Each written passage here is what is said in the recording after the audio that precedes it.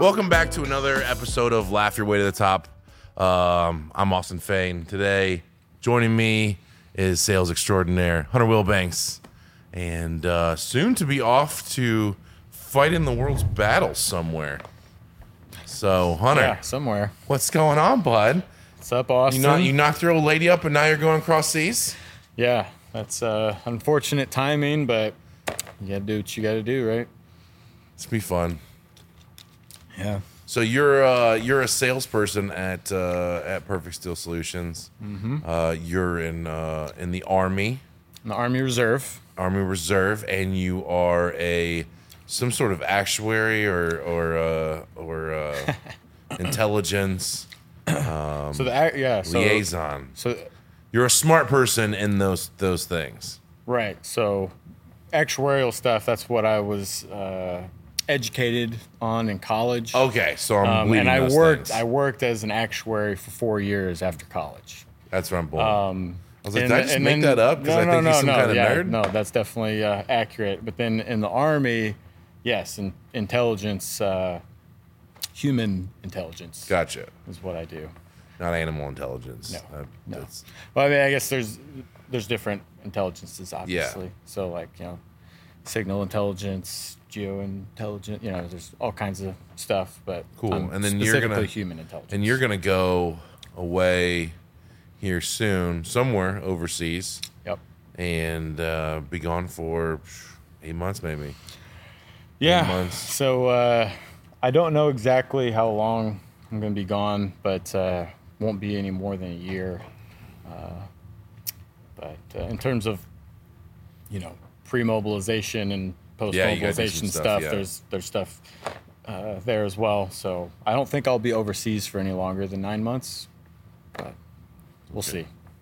I'll send you Never lots know. of pictures of me just holding the baby. Being like, I'm here. Yeah, Everything's under control. You're like, I gotta get back. Austin touching my kid. We actually have a name for the baby now. Already? We found you don't have to put it on the podcast. No, if you no, don't no. want I want to. I'm Okay. excited about it. Okay. Yeah, but we just found out last weekend what the gender is going to be. We're having a little girl. Ooh. Yep. Your And wife is thrilled. She actually wanted a boy. Really? Yeah. She thinks they're easier. She thinks I don't they're know easy. I don't know what exactly it is. I think she feels like it's easier as a mom to have a good relationship with the son instead of. I feel like she's a woman, so she knows how daughters can be. Yeah, I'm a mama's boy. Yeah. So she was wanting a boy, but yeah. And then name is going to be Evelyn. That's a good name. Yeah, Evelyn. Call her Evie. I had a nanny. It was Evelina, which I thought was a really pretty name, and I was like, and so she was like this 6'3" Russian college student that was studying biochemistry or something like that at St. Francis. Yeah. And I was like, that's a nice name. Like, she was fucking huge. Nice lady. But I always thought that was a pretty name. Well, that's exciting. Mm-hmm. So that's locked in. Yep.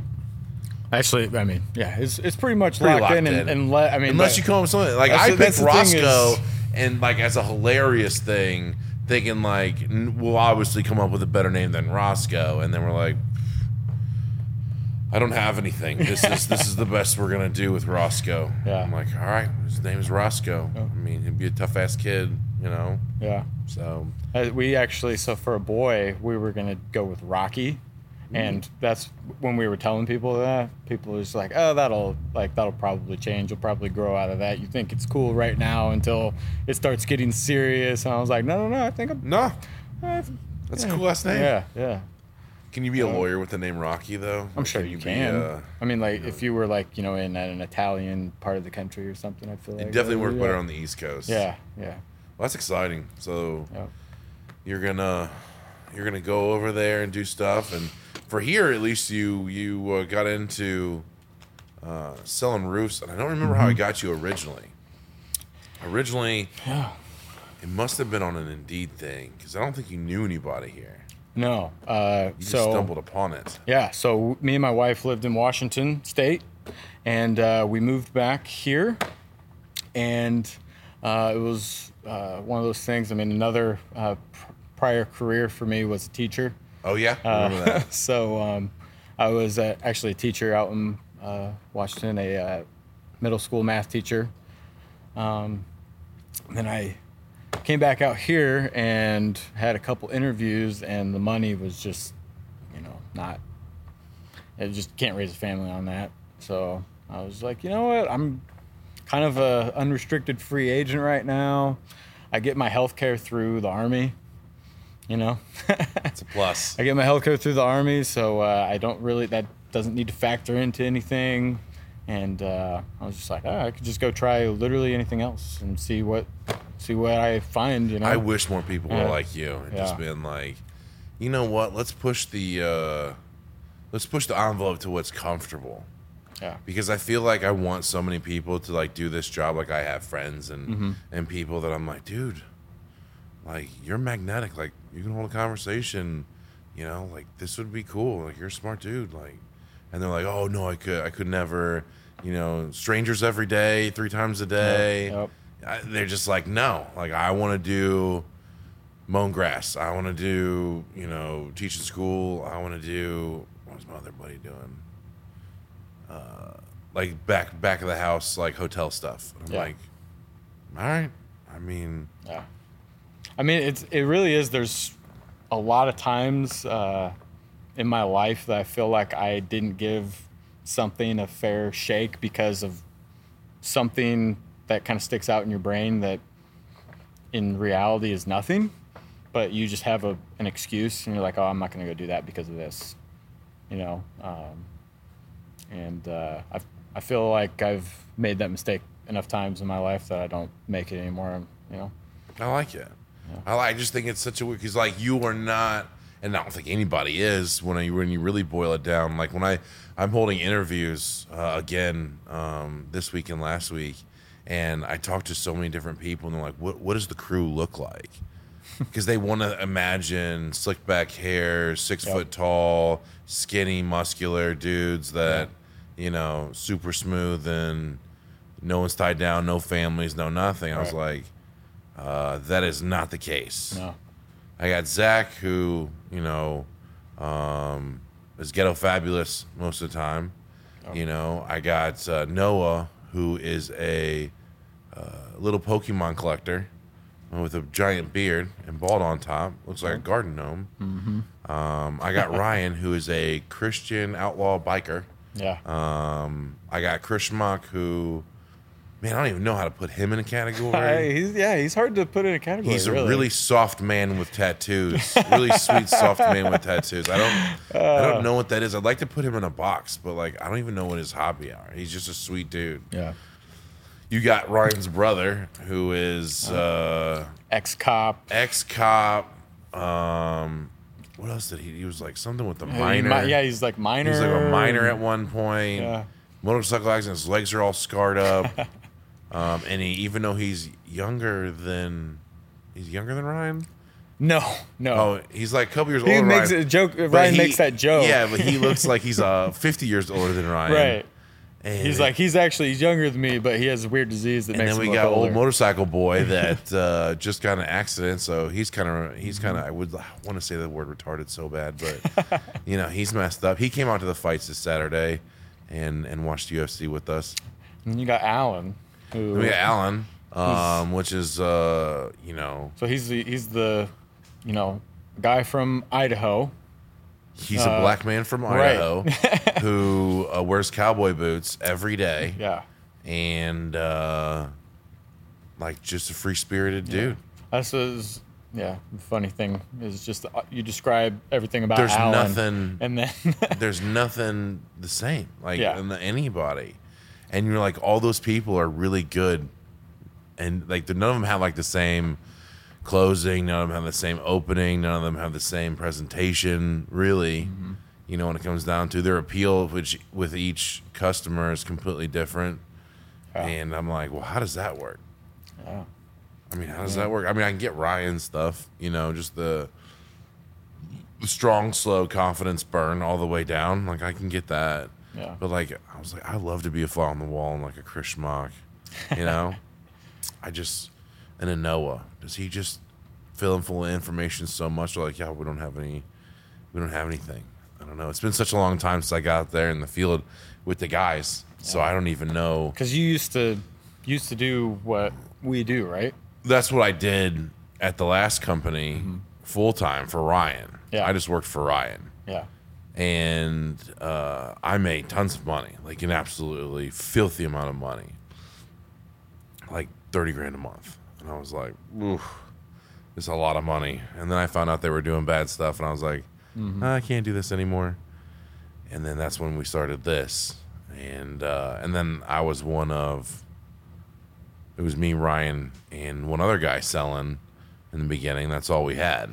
And our idea was, let's just get enough canvassers to supply us with leads. There'll be honestly no overhead. We'll have one person run the books, and we'll just eat all the profits. And that quickly turned into not what I wanted to do. And I was like, well, we could do this, and we'll always be exactly like this. Or I cut more canvassers, and we get one more salesperson. And then we're starting to think Noah was the next person. And then we're like, all right, that's fine. But what about 5 more canvassers and 2 more salespeople? And then what if we do windows and soffit and fascia and gutters and all that stuff? And I'm like, all right, cool. We need a bigger office because obviously we're gonna add a few more canvassers, and then we need a canvas manager. Then we need more confirmers. You can't just be the one confirmer. There's got to be 3 confirmers now. Yeah. And then eventually it was, we can make our own metal. If we're buying millions of dollars of metal a year, let's just make our own metal. And then we're like, 30,000 square foot facility, and then just it quickly got away. But yes, I started doing the sales, and that's honestly what I was the most comfortable with. Yeah. This, I have no idea. This one, I have no idea. It was luckily revenue forgives all sort of deal, where you make mistakes that older, wiser, more educated people might not have made. But I also think that college educated, higher mental EQ and things like that wouldn't have tried so much ridiculous shit over the last 6 years to see what worked and what didn't work. I'm always a fan of try it. Yeah. And then if it doesn't work out, cool. I'm the idiot, but we're trying stuff. Yeah. Just I was talking about the old Japanese Japanese truck over truck. there. That's why I said, you have your business, and what's so many people limit themselves, just like we were talking about. It's well, you can't, go buy a Japanese pickup truck and make videos and expect that to help your business. Why? But it may not. You can do whatever you want because it's your company, and you don't restrict yourself based off of just what traditional thought is. Yeah. I hate that saying. That's what I got fired from my dad's company for, because they would literally just say over and over and over to me, "This way we've always done it. This way we're gonna do it." And I was like, I can't be put in a box like that, dude. I'll go insane. Yeah. I'll die in prison. If I ever go to prison, I'll die, because I just would not be able to be this is the 4 walls. This is when we wake up. This is when we eat. This is when we go to sleep. This is how we work. I wouldn't be able to function. That's not how I do. And that's why I got fired. And for the same reason I got fired, the same reason I've had some modium of success over the past 6 years. It's just some of that stuff worked out. Now, I did get hammered. I have an ice cream truck that I'm doing. And you've heard about that, right? I've heard a little bit about it. It's gone out, and we've done some stuff. You were trying to do that near lake properties and stuff, right? Lake properties would definitely be a hitter to get a hold of those people, but we're doing a lot of the neighborhoods before the canvassers get to them in Ohio right now. Mm-hmm. And I try stuff, right? So I know that there's these cooler companies that go put an outside cooler in, and then we filled it full of $5,000 worth of ice cream, blah, blah. Defroster broke, freezed up. Ooh. I lost $5,000 worth of ice cream. Jeez. I'm here all Saturday and Sunday trying to fix that stuff. Yeah. Some stuff doesn't work out for me, you know, but we're trying some stuff. But some stuff does. Some stuff does. And now you've done 2,000 roofs. Did we just hit 2,000? We're coming up real close, like 1887 or something like that. Yeah. Here soon. It's crazy. That's because I feel like we did something close to 650 last year. Is that roofs in 1 year? Yeah, how many? I think did it we do? always. I think someone always averages around 300 to 500. I forget Okay. what it is. I mean, we don't do more than 2 a day every day, so it's like during the business seasons we're always doing 2 a day, and during the slow seasons it's kind of one every other day. Okay. I think we're getting a lot more bigger projects this year. I mean, you've seen some of the ticket sizes and stuff. Usually, in the past year, especially when you started, like 15 to 18 was like the real, sweet spot. Yeah. And now we see, without price increase or anything, like the project sizes that people are doing the bigger roofs. I mean, 20 to 30, and they're all day long. Yeah. And you had a 26 on Saturday or something like that. And like, Yeah, 20 like a $30,000 roof is a completely average. It's roof completely average now, and that would have been and even like I feel like a $40,000 or $50,000 roof back 2 years ago, that was a very notable memorable roof, and now I feel like we do that like every week. Yeah, I feel like every week there's a 40 or 50,000. Someone's pulling off a 30+ K deal, cash, which is another weird thing. Yeah. Like, and if I could tell people at home, when you're dealing with contractors, us or anybody else, please do not give them cash. Do not give them cash for lots of reasons. One, technically we're strangers, okay? We're good people, and everyone that works for me is a good person, and we make sure of that. But I'm sure not everyone is at all the different companies, okay? If you give them $20,000 down on a $60,000 deal, okay, we're going to assume that there's probably more money in the safe. If you just pulled $20K in bands out and laid it on the table, like, there's probably more money. Don't do that. Two, you make it way harder on the salesperson, which, who cares at that point? You're a servant to the cause. But they have to count all that, and they're responsible for all that. And they have to make it back 2 hours away with the most money they've ever had in a car before. And they're super nervous, They don't want to pull over for gas for the sake of just that one time, something like that. And then also turning it in. I mean, you have to come to me. I had, it was something $15,000 to $20,000 cash down payment one time, and I had to go and say, look, I'm giving this all to you. Count it all out. Yeah. I don't want to be held responsible for this you want to anymore. get it out of your hands as quickly as possible. Yeah, and you're responsible for it now. Yeah. If anything happens to it, now it's you. It's cool. Yeah. But it's like, don't do that. Don't do cash. Take the money to the bank, deposit it, cashier's check it, put it on there. There's a traceable event that happens. That always, paperwork is always king. You want to have a transaction trail to all that. We like cash. I mean, it spends the same. It doesn't change the deal for us at all. But for the customer's sakes, I always like, if you have a chance, we'll wait to come pick up the downstroke. We're not hurting for the money. Like, we'll come back next week and pick up the downstroke when it's in a check.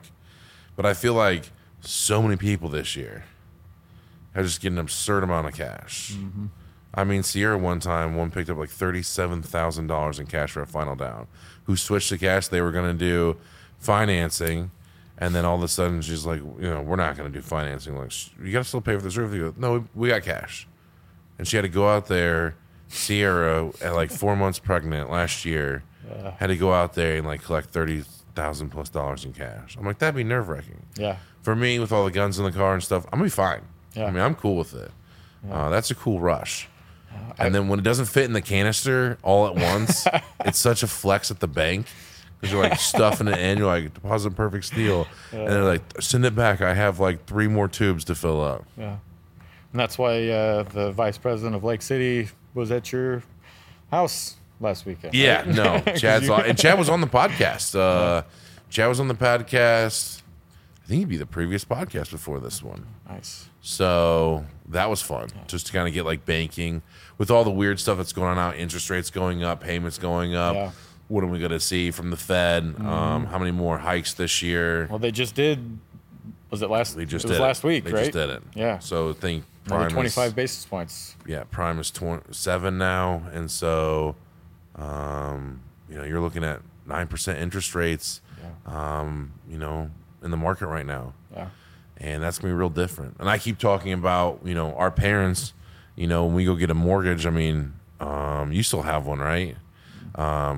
It's probably relatively below 4, No, I mean, I sold my house that had a mortgage of, I think it was 3.1 or 3.2, which in retrospect might not have been We don't know. a great, decision. But now my mortgage right now is, I think it is almost exactly 7. Yeah.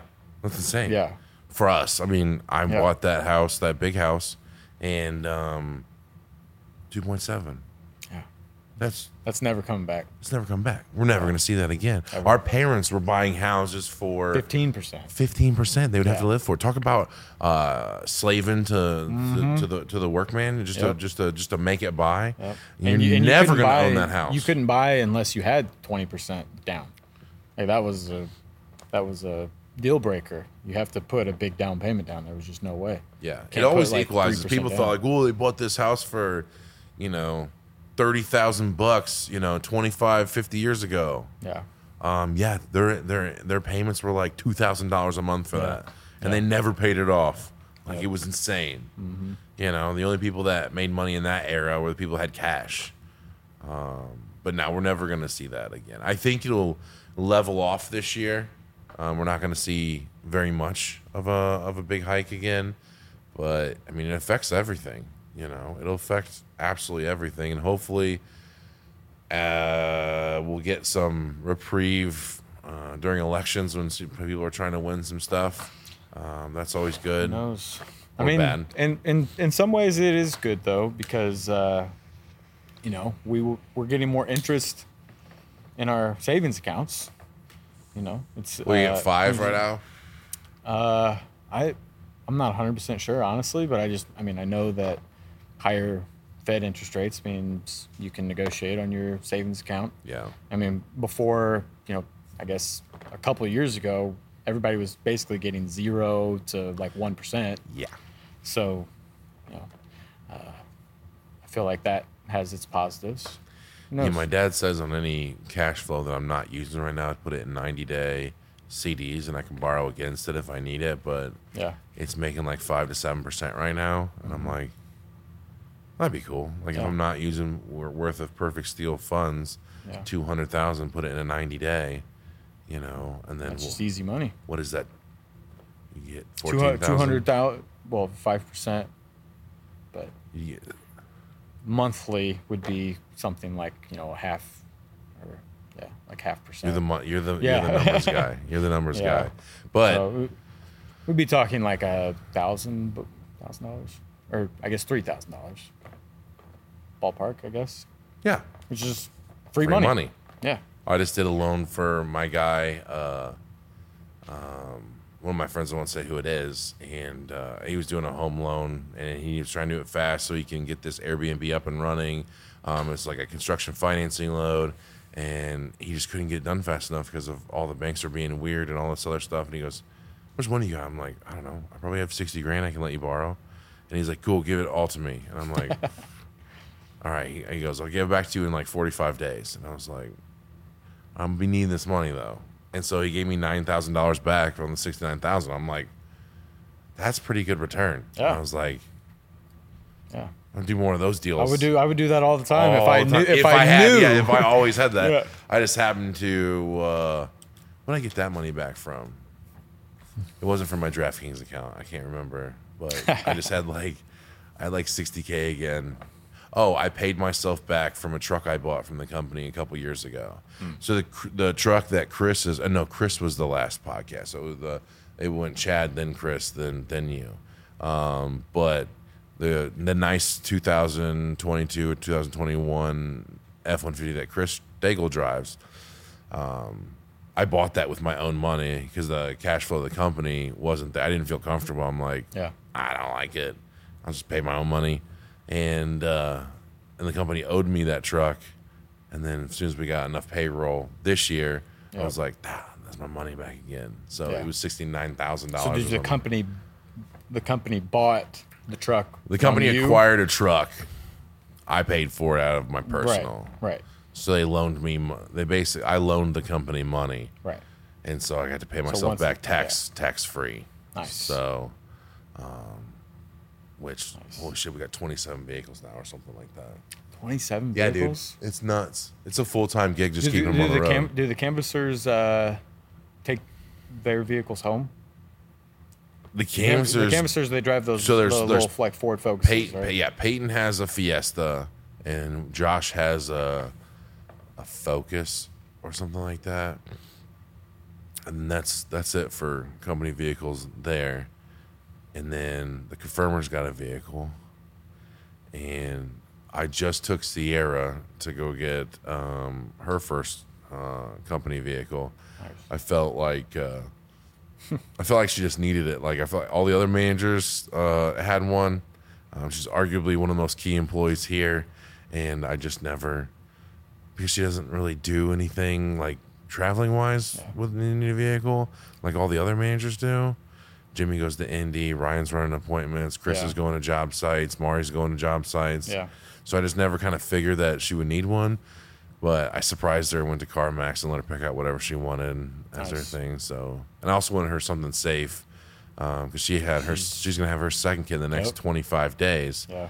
And I was cleaning out her old shitty van, and I was like, I can't in good faith let you drive around this old junk heap while everyone else is driving new cars and doing all that stuff. So yeah, that's awesome. So man, so cool. There's a lot of vehicles out there every day, a lot of gas. A lot of gas, $180,000 a year in gas. Yeah, just in gas, straight gas. And then that doesn't even include insurance and. Insurance is pretty reasonable. It's like $100K a year, something like that for insurance for everybody. Yeah. You know, I mean, there's like 35 people on the company insurance because we have like people that, you know, all the roofers and the gutter people and all that other stuff that drive. Total insurance for company is like $300,000 to open the doors every year, just in insurance. Yeah. People falling off roofs or, you know, getting in car accidents or, you know, cut their hand off in the machine or something like that. Cover all the bases, about $297 a year. Yeah. So, yeah, it's crazy. All the overhead. How many employees total? We average around 70 right now. But you know, just every, you know, it could be 69 one day just because there's turnover and certain. Right. You know, every class that Jimmy has, he has a class once a month, and he's hiring 10 people in it. And so, depending on how they do and what the retention rate is and stuff, it goes up and down. All 10 people stay, or all 10 people show up, all 10 people make it through training, and then all of a sudden he's doing another training class. Well, now we're at 90. Yeah. But then he loses 15, 20 because they either go back to school or they don't make it or, you know, whatever. Yeah. And it goes back the other way. Yeah. So we average about 70 right now. We have about 23 to 25 canvassers always, 7, 8 salespeople always. And then we have like 5 more canvassers in Indy. Then we have, 5 or 6 office people. How many are on the cruise? Huh? How many, our cruise? Cruise what? Installation? Oh, yes. Yeah, so we have roofing crew. We have 6 or 7. Gutter crews, 2 people. Window crews, 2 people. 2 people for the factory. Daigle. Who runs the factory and stuff. Then we have like marketing, which is like Evan, and the people run the ice cream truck, the ice cream truck driver. It's a lot. Yeah. How's that, you know, fulfill you knowing that you have 70 people, you know, and you're providing livelihood for them? It never changed for me, I guess. There's no difference to me, and I think that's what some people. You ever seen the people play high level poker? Mm-hmm. They don't look at it as money. It's sticks, it's marbles, it's whatever. It's not $100 million. It's not 250,000. Yeah. It's they're just pieces. They don't think of it as a money, and that's kind of how I see it. With all the growth that's happened, it never gets that overwhelming because it still feels kind of small. Because I'm kind of in the shit all the time. Right. I think that if it was like I'd be nervous if I was like my dad, who has 150 people and he lives in Jacksonville. That would be terrifying to me. Yeah. Knowing that it could be literally on fire and he's 2,000 miles away. Right. That would be terrifying. So it doesn't change for me the amount of, even the amount of business that we do, until I get in the weeds, until like, we get 120 jobs deep, things like that. It always feels the same amount. And that helps, I think that the retention rate makes me feel like it's still small too. I've only went through 3 drivers since I've been here. I've only had 2 factory guys since I've been here. I've only had 2 operations managers since I've been here. I feel like that's 4 canvassers still here to this day, 6 years. Noah, you said Noah's definitely OG. Noah was the first salesman. Technically, first like actual employee. It was the first actual non-canvassing employee that we had. That was non-office, non-canvassing. And then we talked about this the other day. Me and Zach was like, how many people do you think didn't work out in sales overall? And it's under 9 in 6 years. I've had some failures and stuff like that, where just the lifestyle didn't work out for people.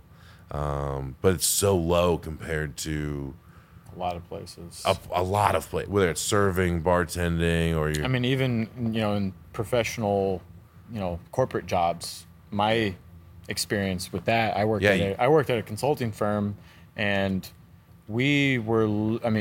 There was maybe say 25 people in the office. Yeah. And there would be at least one person that would resign and go to another company doing basically the same job, once a month.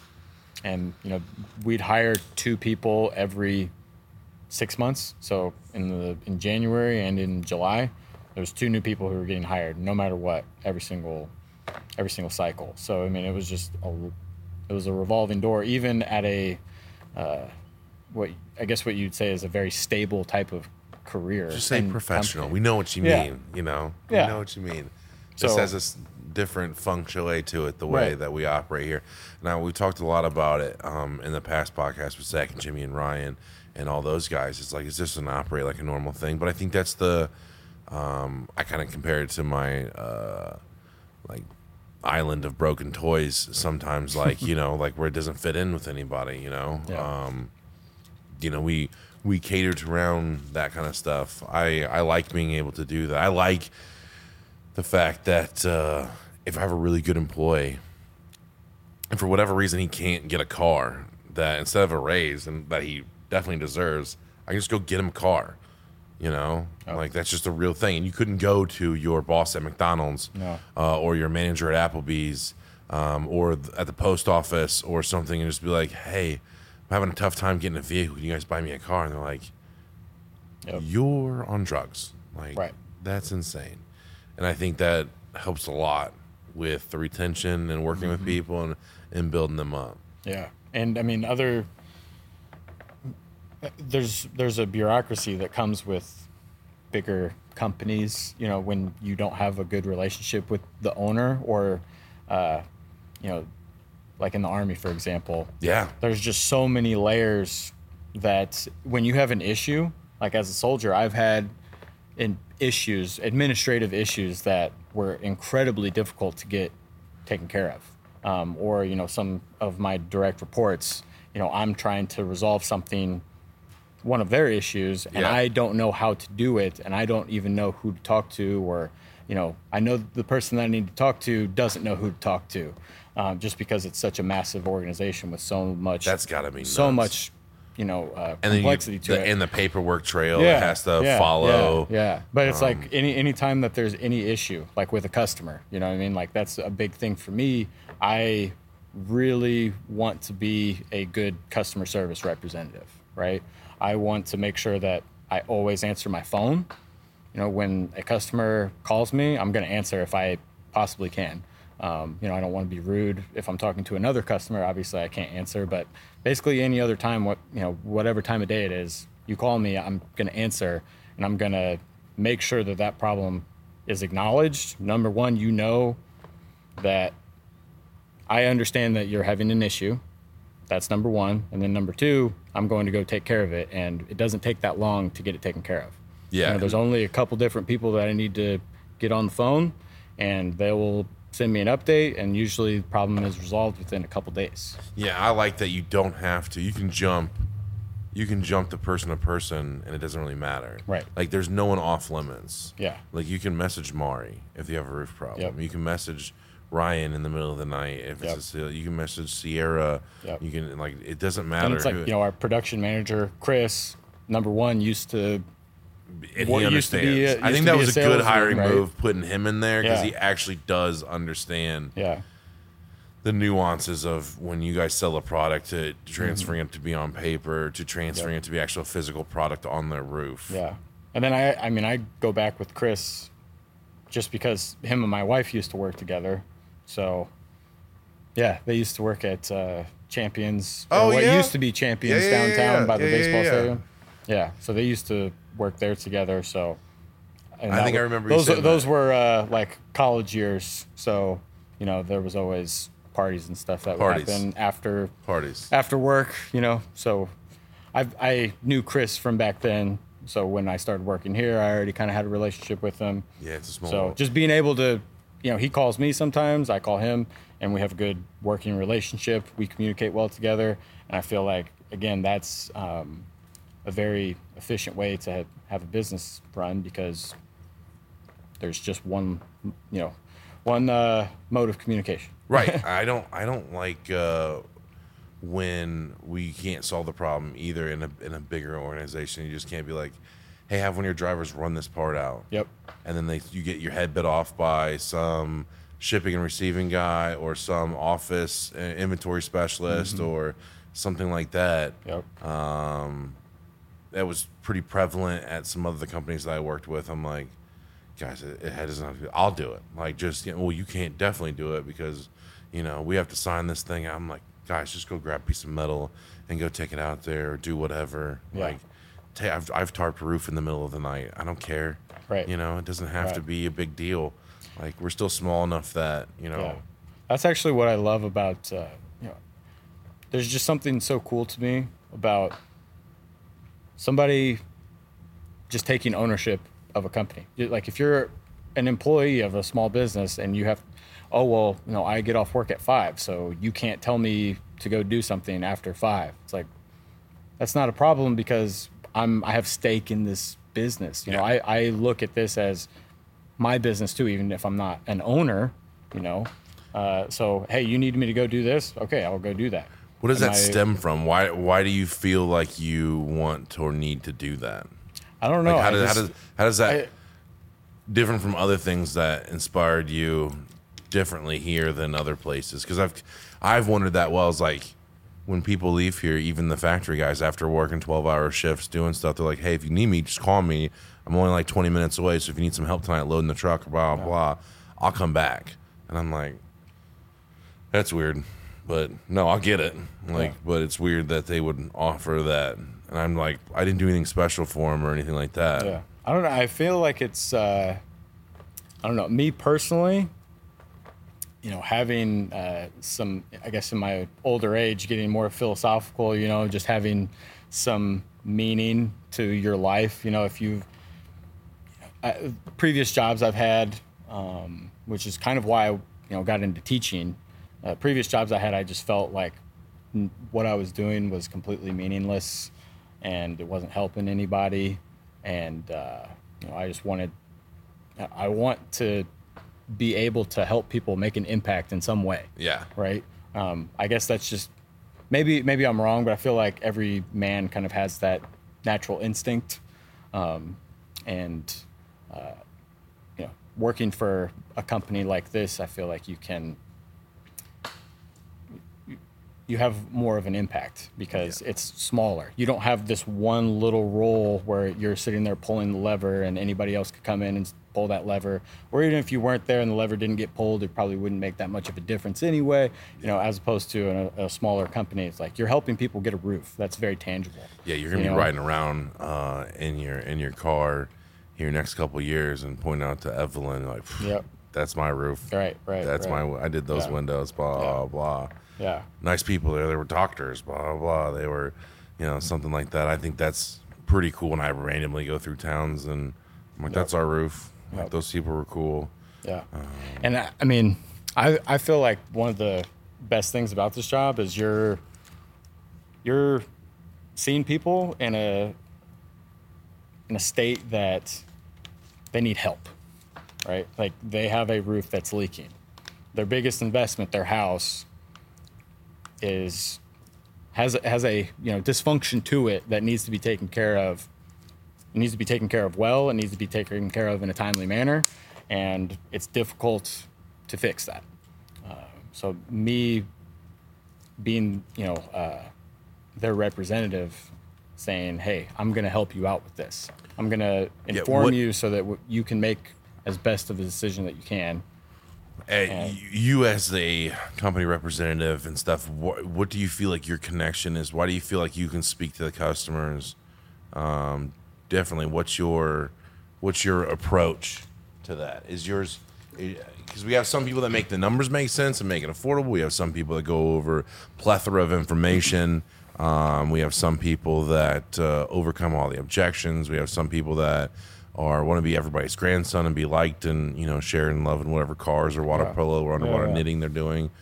I mean, I feel like just bringing a human element to it, as opposed to, I'm just here to, give you our price. If you want it, great. If you don't, then I'll just go to the next person. Just knowing like, hey, you need help right now with your roof. It's a big deal. Nobody wants to be in this position, but I know what this position is like. I do this for a living. I deal with this all the time. It's going to be all right. It might be a little bit more money than what you think it is, but you can make more money. And we're going to do everything we can to get you the best roof. And if there's ever any issues, we come back out, we take care of it. Whereas a lot of companies don't do that. Yeah, we're starting solar up here soon, and me and Zach were in the barn. I think it was last night, and we're going over of like, how do we carve out a niche in that, like we have in this? We've fulfilled a niche. Like, there's no more room for any more asphalt people. Mm-hmm. Just 500 companies and then 90 miles square. It's nuts. Yeah. So like, what's our niche for solar? Because like, there's got to be someone else that figured it out before us. And we went through all of the stuff within 30, 50 miles and read the reviews. And it's like, a lot of it's communication. These people get so big, so fast and do $20 million, $50 million and stuff, which is easy to do in solar because the average price is going to be like $60,000 to $100,000, but they can't get this. They don't have good systems in place to take care and service those people. So those people call in. They have a problem with this nuanced technology that they have no idea what to do, and they get zero response from someone. They might as well be calling a help line for some overseas company on an oven. Yeah. Like they get nothing. And I was like, we have to address that as number one, whether it be your cell phone or some kind of chat that opens up for you, so like people can directly message him, and at least be heard at that point. Right. Because I can imagine what that would feel like to invest $70,000 to $100,000 in a solar system, and it's not a computer where you unplug it and plug it back in, and hopefully it works. Like, this is a very complicated system that you've paid a lot of money to make sure it performs every month, and if your system goes down, you want it up and running as fast as possible. It's not like you can call AAA and they'll come out and jump it for you. Right. And we're going to take care of that first, and then figure out the money, then figure out all the other stuff. But that's going to be first. Yeah. So customer service, I feel like, is one of the most important things. I mean, I remember when I was working out in Washington, there was a lot of people. Amazon is huge out there.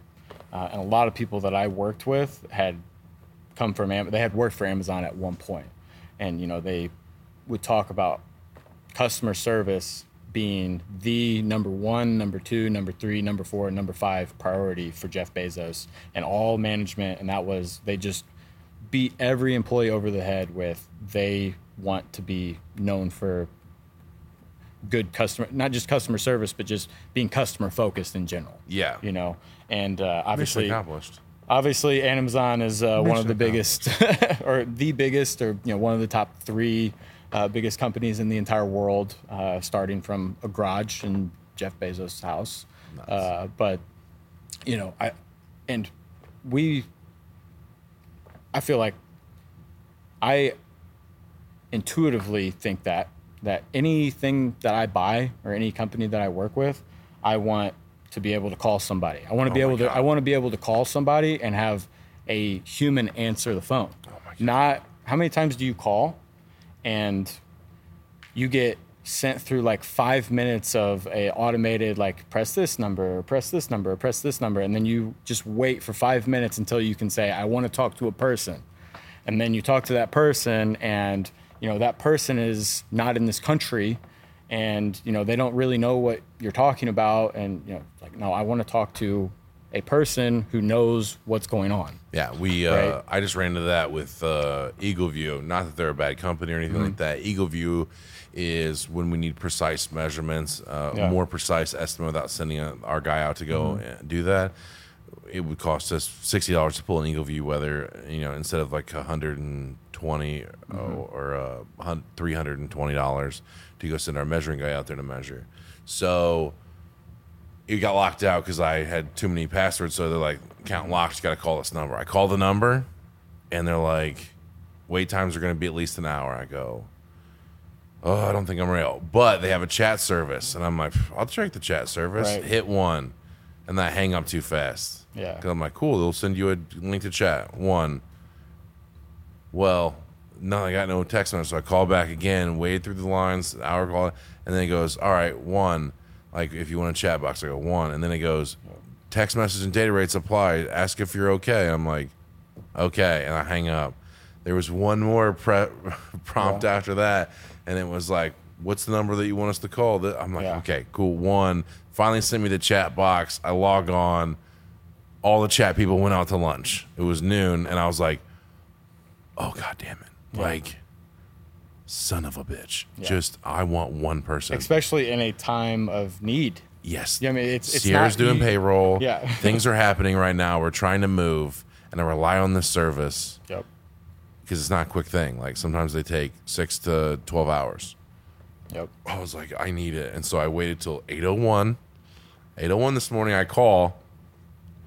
Still busy. Got to the chat. Thank God there was someone on there that helped me out. And it took 2 text messages. Right. And they figured it out. I'm like, oh, my God, if they just would have answered 2 days ago, I Yeah. would have been fine. And I mean, it's so funny because I will stop. For example, like Papa John's. I used to like order Papa John's because you could just call and somebody would answer. You order a pizza, you go pick it up, whatever. The good old days. Now it'll say, hey, you call. Hey, you don't have to call. You can order online. Install this app. And then you don't even call the store anymore. Now they'll say, what's your address? Oh, you're talking about the Papa John's that's on this road. It's like, what do you mean? Are you not there? No, I'm at a call center somewhere, right? Yeah. And like, okay, so you're not the one that's making my pizza, anything like that. You're probably not even a Papa John's employee. You're a subcontractor or something like that. Correct. So like, okay, I'm not ordering my pizza from you anymore. I'll order from the local place right down the road, Riverbend Pizza. And Is that good? It's really good. I Yeah. haven't had that yet. Yeah, it's really good. But I mean, you call them, they answer. They are the company.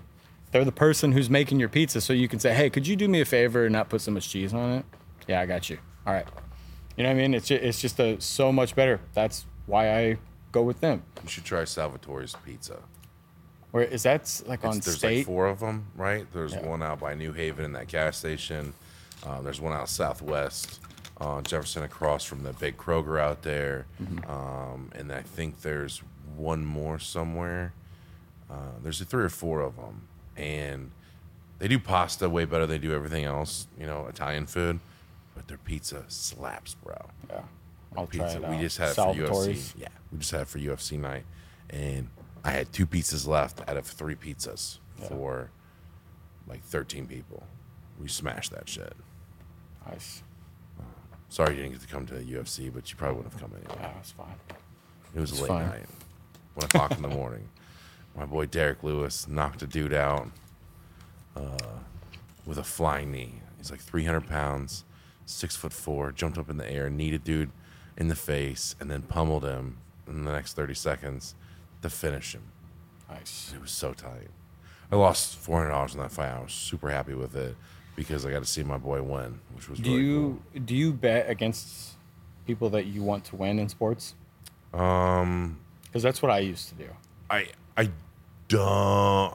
So the way I bet for UFC stuff, I only bet on UFC, but I like to bet the rounds.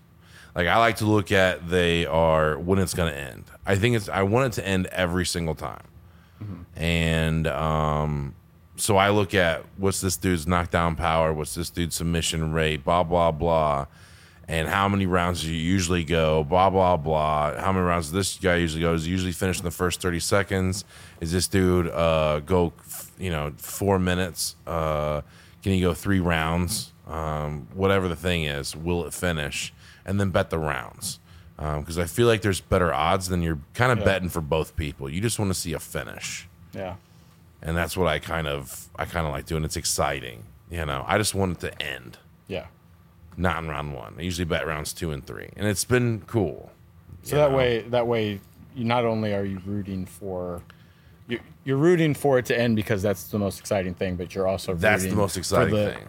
The money. So then when it does happen, you get to You get to celebrate that you. Bobby Green choked out Tony Ferguson.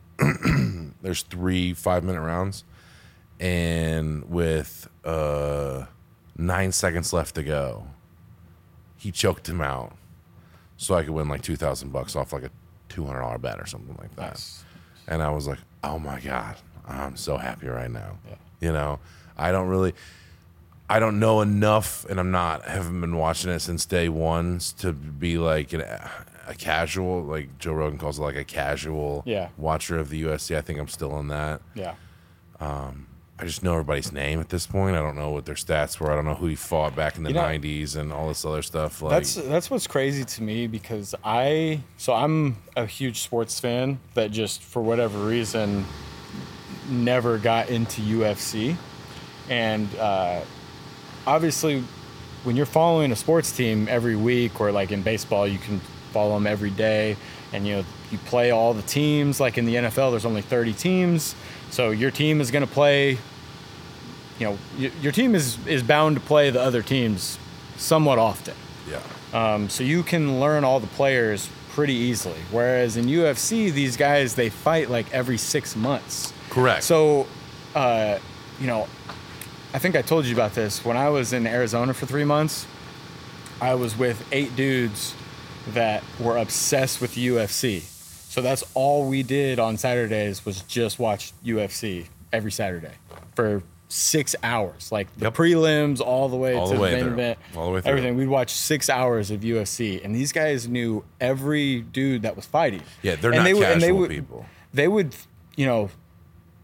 they're explaining this guy. It's like, oh yeah, the last time this guy fought, this happened. And it's like, that was 7 months ago. Yeah. Why do you recall that specific thing from 7 months ago? Burned into our memory. Yeah. It's burned when you see a dude But get his lights cleaned. It's like getting if you've ever seen a car crash, like you can remember that car crash, like everything. Yeah, about, no, like, I understand being a sports stuff. fan. Obviously, I totally get that because my wife will ask me all the time, like, how the heck do you remember where that dude went to that college happened? or and where? It's like because that's literally all Zach can do I that thought too. about. That dude went to high school and blah blah blah, Yeah. and then he went to this college, and then he only played 3 years before. I'm like, dude, how do you know? Like That dude doesn't know you at all, Yeah. and you know everything about him. Yeah, like, that's actually so a really crazy. fun game that me and my like my dad or like my friends, if we're on a big road trip, what we do is we like try to stump each other with where did this guy go to college game. And you can Pretty do fun. that pretty. I smoke everybody. Yeah, I can. I mean, Does that come I'm in pretty handy? good at Does that come in handy in the houses where you can like spit some knowledge? Hopefully, you get like a fan only of some. small percentage, unfortunately. Yeah. When it does happen, I can, You're like, I latch onto it. Yeah. yes. Like just the other day, there was a Ohio State fan, and he was talking about, getting like the red and the charcoal, like the scarlet and gray, and I was talking with him about Jim Harbaugh getting a 4-game suspension, and that's just a good icebreaker. What did he get that for or whatever? Buying cheeseburgers. Yeah, for the things and not claiming that it was a bribe or whatever Yeah. like that. Yeah. But So I mean, like Tennessee got dumb. no significant punishment for like 2,000 violations, and Jim Harbaugh bought somebody some cheeseburgers, picked up the tab at a restaurant. And, Dumb. yeah, I know, Dumb. but I like that these kids are getting paid in college. it's crazy how much they get paid now. Paid, It's bro. crazy how much they get paid. Paid. Seeing these kids drive up to their first practice in the NFL in Lambos already.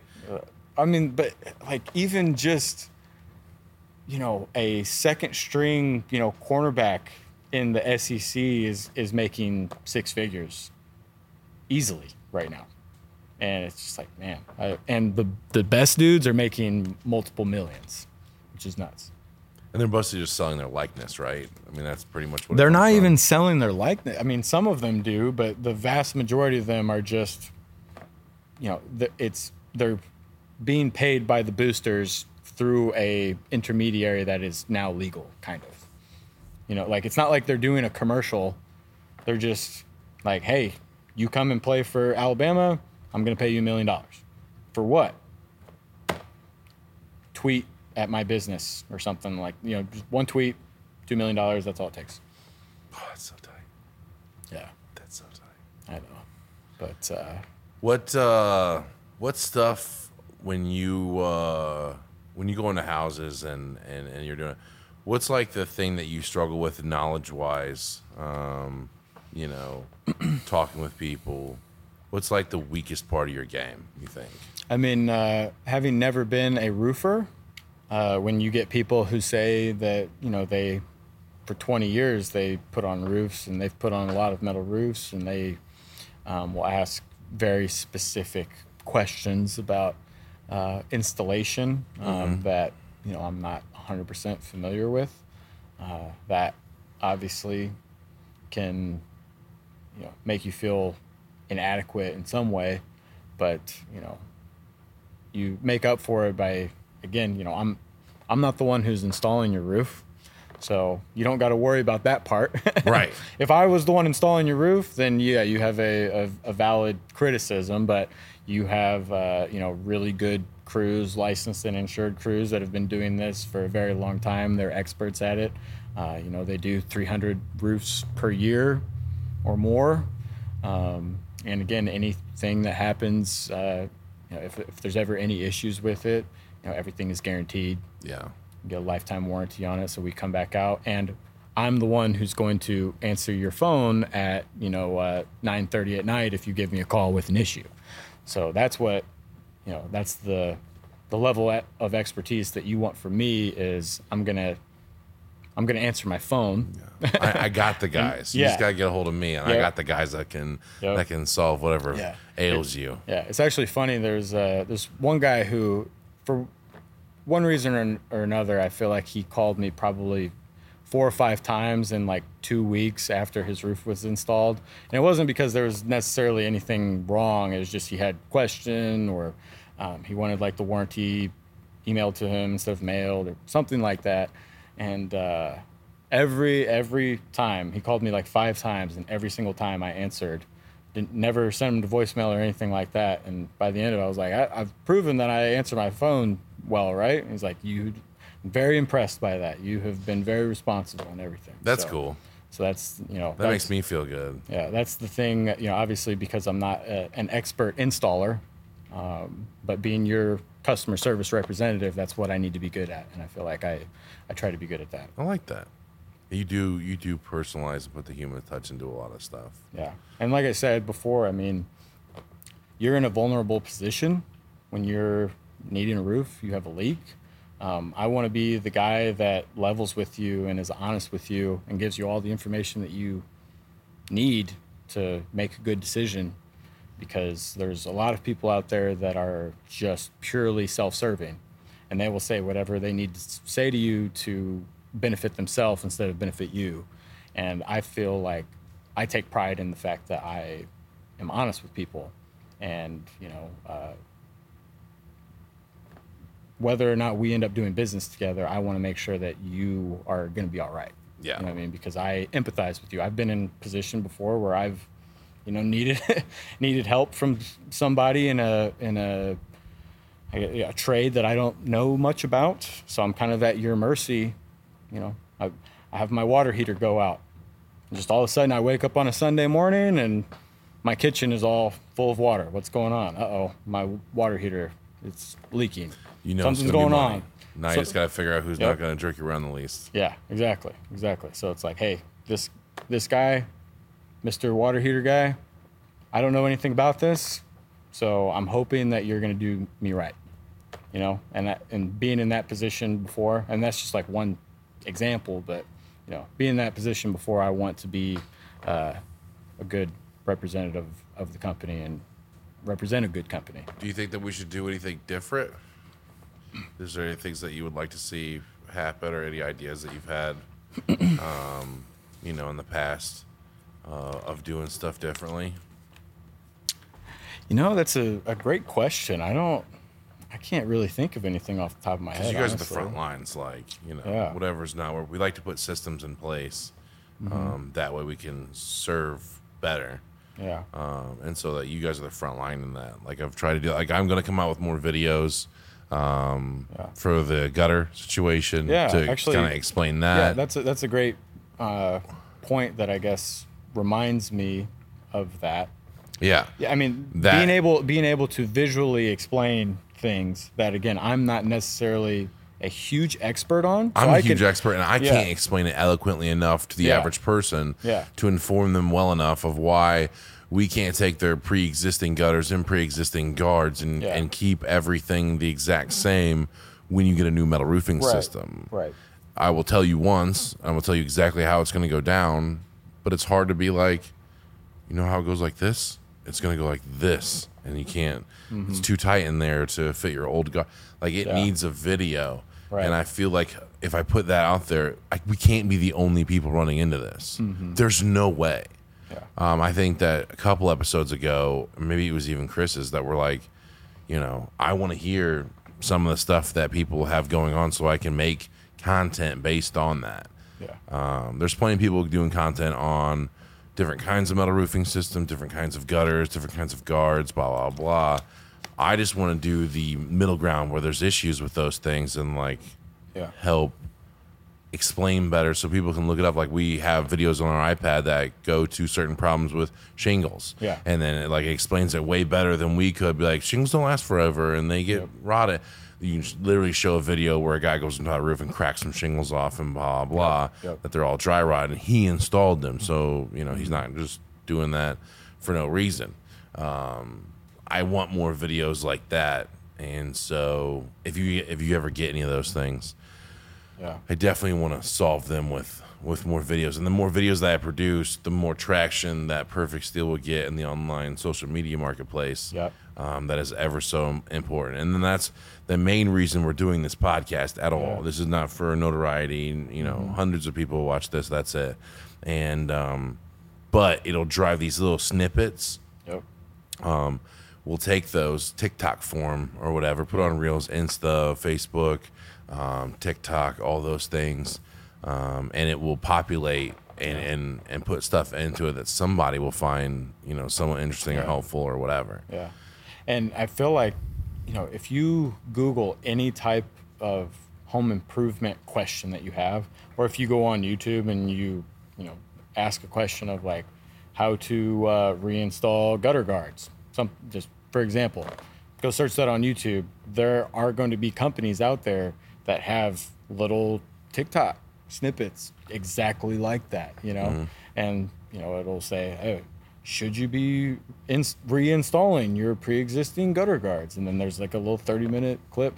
And if you're that person that came on that first, and you're getting hundreds of thousands of views for something. Yeah. I remember like when I put that chainsaw blade on, I'm like, how does a chainsaw blade on? How do you untangle a chainsaw blade? I just typed in how to untangle a chainsaw blade. And then you discover there's chainsaw TikTok. There's chainsaw. Yeah, bro. This dude with this sexy European accent was like, lay your chain on the table, make sure it's a flat surface, and you're going to want to make both loops at the same side, and then you're going to pull it in. I was like, I did it, and it worked perfectly. I was like, I know. Thank and you. it's like, just thank you. Because there's so many people who have that problem. Yeah, dude, he's got like, for like, seriously, a 2-minute video, he's got like, I don't know, 500,000 views. Yeah. Whether or not he's making a dime off that or whatever, he was the first person to put that on there years ago, and people were like, the same, fat trash that can't do their own mailing problems, like me sitting in things. It's 90 degrees outside. My brain's not working. I just want to chop down this tree in my yard, and I cannot figure out how to get. There must be 500 other people, 1,000 people that have the same thing. And that's kind of what we want to get into, because we have the knowledge base of almost 2,000 roofs, which is a lot. Mm-hmm. We're talking about you can be in business and a family business doing roofs and never get to that many in your entire lifespan.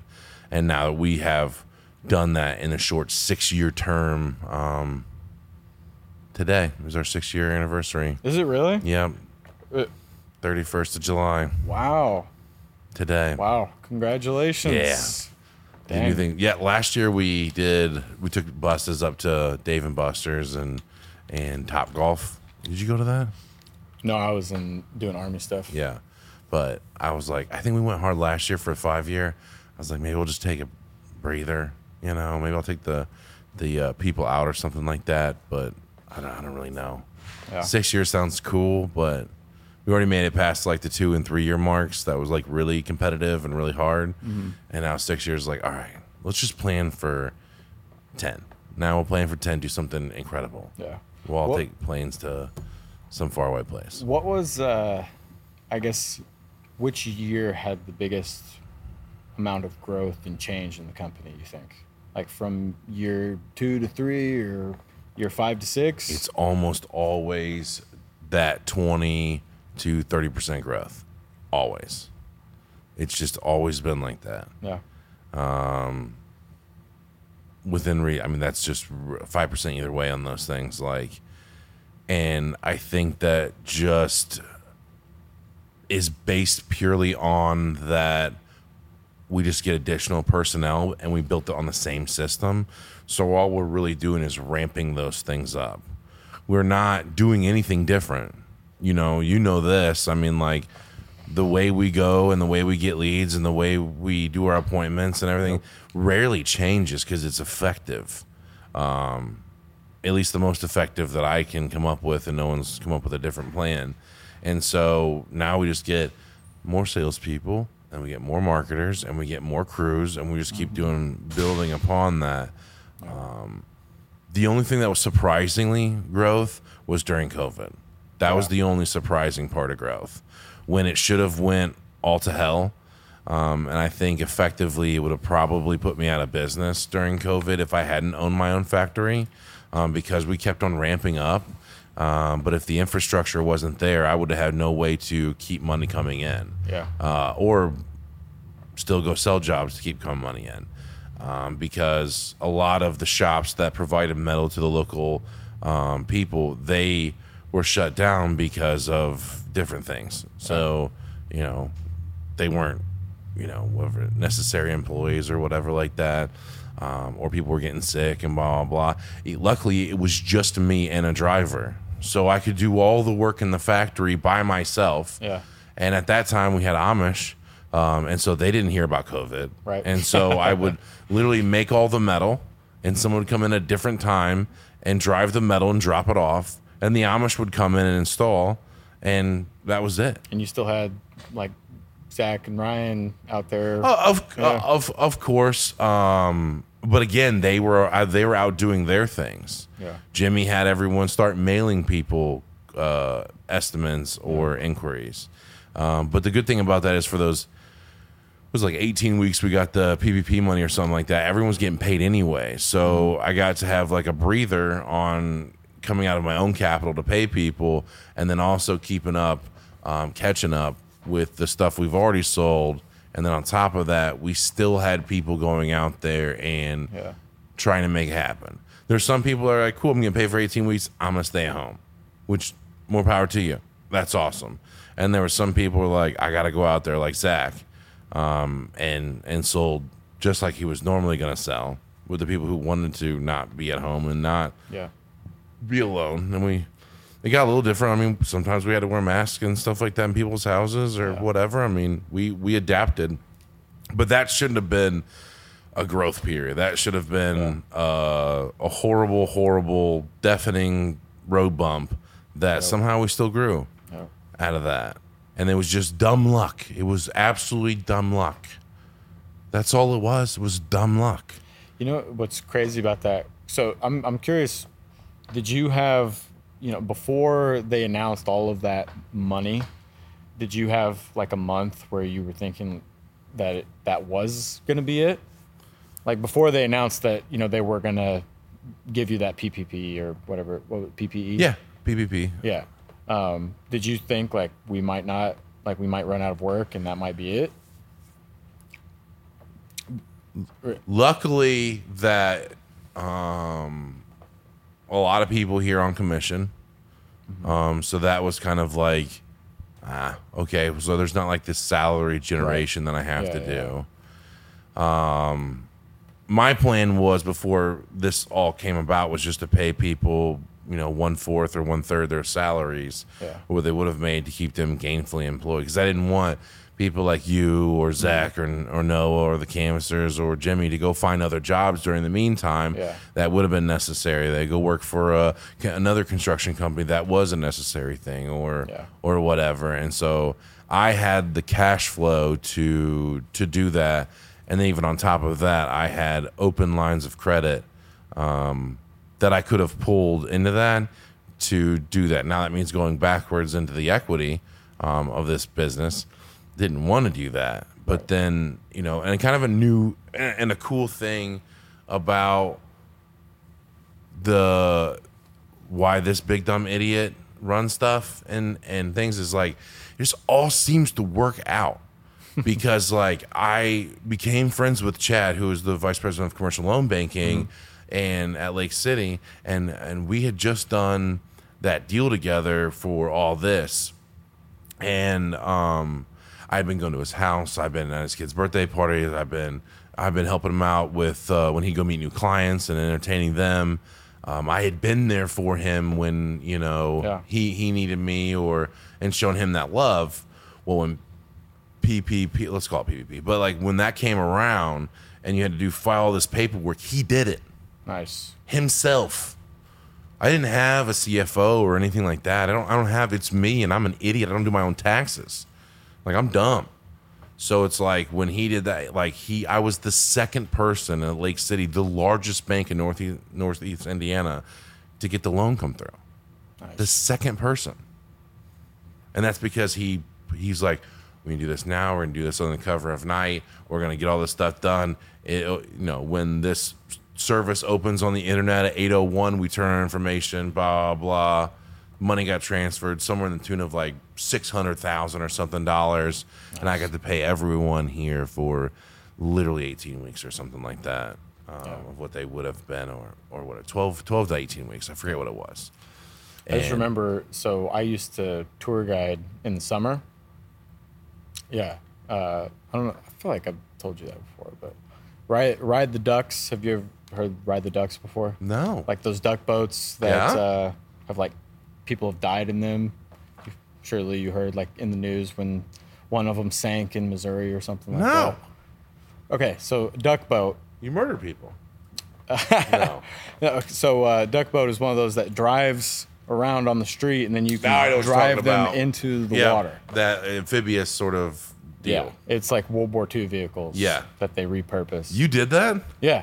Yeah. You drove it and talked on the microphone. I didn't drive. I was you were the I was a talker. guide. The reason I was a guide, so my company had to have a driver, captain, and a tour guide separate, is because we did kill like 15 people or something like that. But anyway, imagine the cash flow that business to have to go overcome that lawsuit. I mean, a lot. I mean, must make tons of money. Dude, as a tour guide, I was making like $250 a day in tips alone. Stop. Tips? Just tips. You got tips? Yes. Wow. Yes, cash tips. Not because like minimum wage in Seattle was $15. Yeah. So I was making $15 an hour, and then on top of that, and so that was so that you didn't have to, claim your tips or anything like that because you were making minimum wage, and then I was making like $250 a day in tips. You were crushing it. Yeah. No, and I mean, we were doing, I think, like something like 50 tours a day, every single day. So that's just imagine the amount of cash that comes in, and those are like $50 to $60 a person. Crazy. Yeah, and they hold like 30 people or something like that. Yeah, now I know exactly what you're talking about. I can't remember where I've seen them, but yeah. But anyway, so that company, they didn't make it to the PPP, so they announced that they were filing bankruptcy and closed their business like 2 or 3 weeks before the government stepped in and just gave free money to all these businesses. So, that was something for them, obviously in the tourism industry, that was affected first. Yeah, the tourism industry got hit hard. Yeah, and then especially in like places like Seattle where they were super, super serious about, locking everybody down. But so they went out of business before they could even, try to get any help. So I was just curious, if you had that moment where it was like, oh my God, we're not going to make it. No, I also accrued a lot of new talent during that time too, because a lot of competitors, they subcontract out everybody. The canvassings are 1099 and the salespeople are 1099. The crews are 1099. Everybody but the office staff is 1099. And the way they do that is to not pay payroll taxes or, do any of that kind of stuff. Which to each their own is whatever. But if you are 1099, you didn't get the PB money for them. And they have to go file on themselves. So you're relying on people that, don't like me, don't have the education to pull that off, to file that paperwork, to be able to get paid and show their last 2 or 3 returns, and their paychecks for the last 9 weeks and blah, blah, blah. So like that was intense. Yeah. So they would leave and try to come here hoping to get on my thing. It was too late by that point, but they thought if it happened again, well, then they would be covered, you know? Right.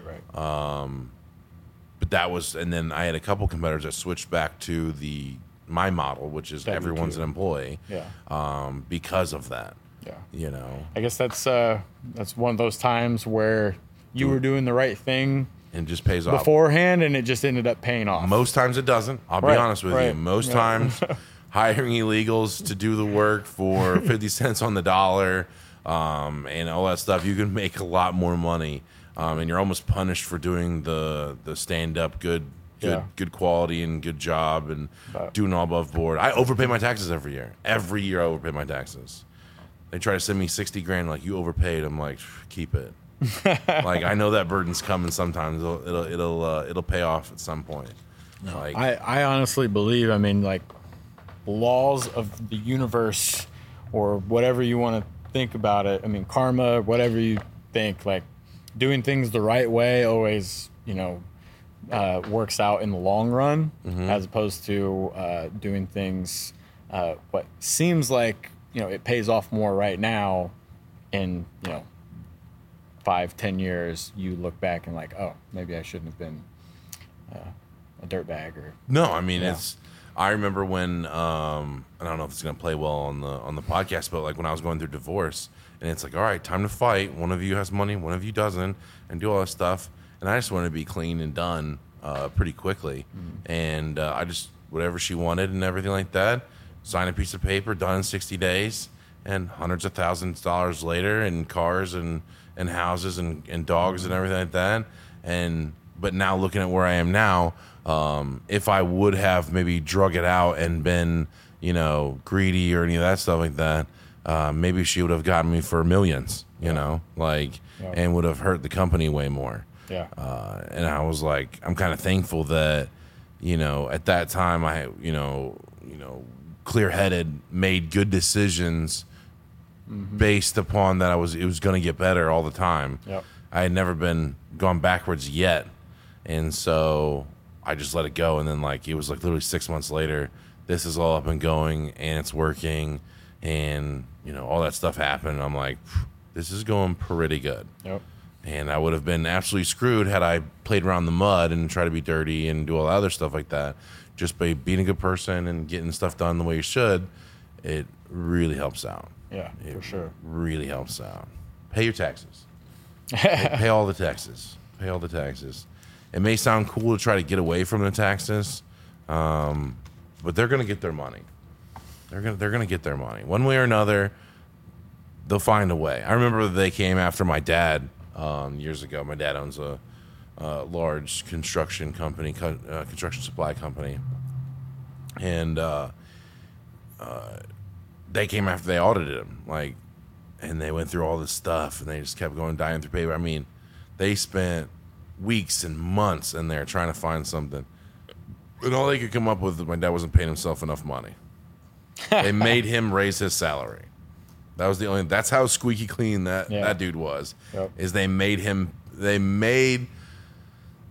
pay himself a higher salary. Like if he was only paying himself, multi-million-dollar corporation, and he's paying himself $50K a year, and they made him pay him $150,000 a year or something like that. Yeah. So I thought, but I mean, again, that's because if he was doing anything they'd have found it. inappropriately, They'd have found it. And now the company They'd have found doesn't it. exist anymore. People ask me all the time. They're like, "What about these gas receipts and stuff? Do you guys actually look at these?" I go, "No, technically we don't look at them. We organize them, put them on a thumb drive, and never look at them again." They're like, "What do you mean?" And I was like, "I got you." I talked to an IRS agent one time, and he's like, "You want to make our lives as easy as possible because we try to make your lives as easy as possible. If you give us, if we what are all these receipts from? Can I have all these receipts? And you bring us a box of receipts, we're gonna smoke you. Oh. We're gonna put you through the ringer." And I was like, "Okay, how do I alleviate that?" And so every year I pay a girl to come in here in the office. I have 2 giant boxes, totes of receipts. She lays them all around. We have a conference table that's 25 foot long and 5 foot wide. And so all the way around, just rows of receipts by date. Okay. She puts them in piles by date. And then she comes around with a sheet of paper and a stapler, and she staples every single receipt in such an ornate fashion to fit on this piece of paper, right? So we have, let's just assume they only have enough to fit on one day. Yep. So there's 356 days sheets of paper, and then she spends all day the next day at the fax machine copying every single piece of paper into the thing, goes on a drum line, put it in the safe. So that if they want to see 2017, 2000 or 2020 receipts, March 15th, what was 2018. There's a charge for $79, blah blah, at a Sunoco. Yeah. No problem. Yep. We go in there, we get the thumb drive. Here you go, sir. They can scroll. It's all in order from date. They scroll to that actual day. Oh, I can see that Chris Dago put $79, into this, blah blah, because we're doing jobs there. Yeah. I'm not playing around. Yeah. You could get away with nuts. doing less. You can get away with doing less. That cost me hundreds of dollars and probably someone's sanity. But I'm not getting caught up. Yeah. I'm so deathly afraid of something out of my control coming in here and ruining things that I think so far ahead. So far ahead. That's crazy. Yeah. That's crazy. I mean, that the agent explicitly admits to what I would consider kind of, an inappropriate attitude of we're going to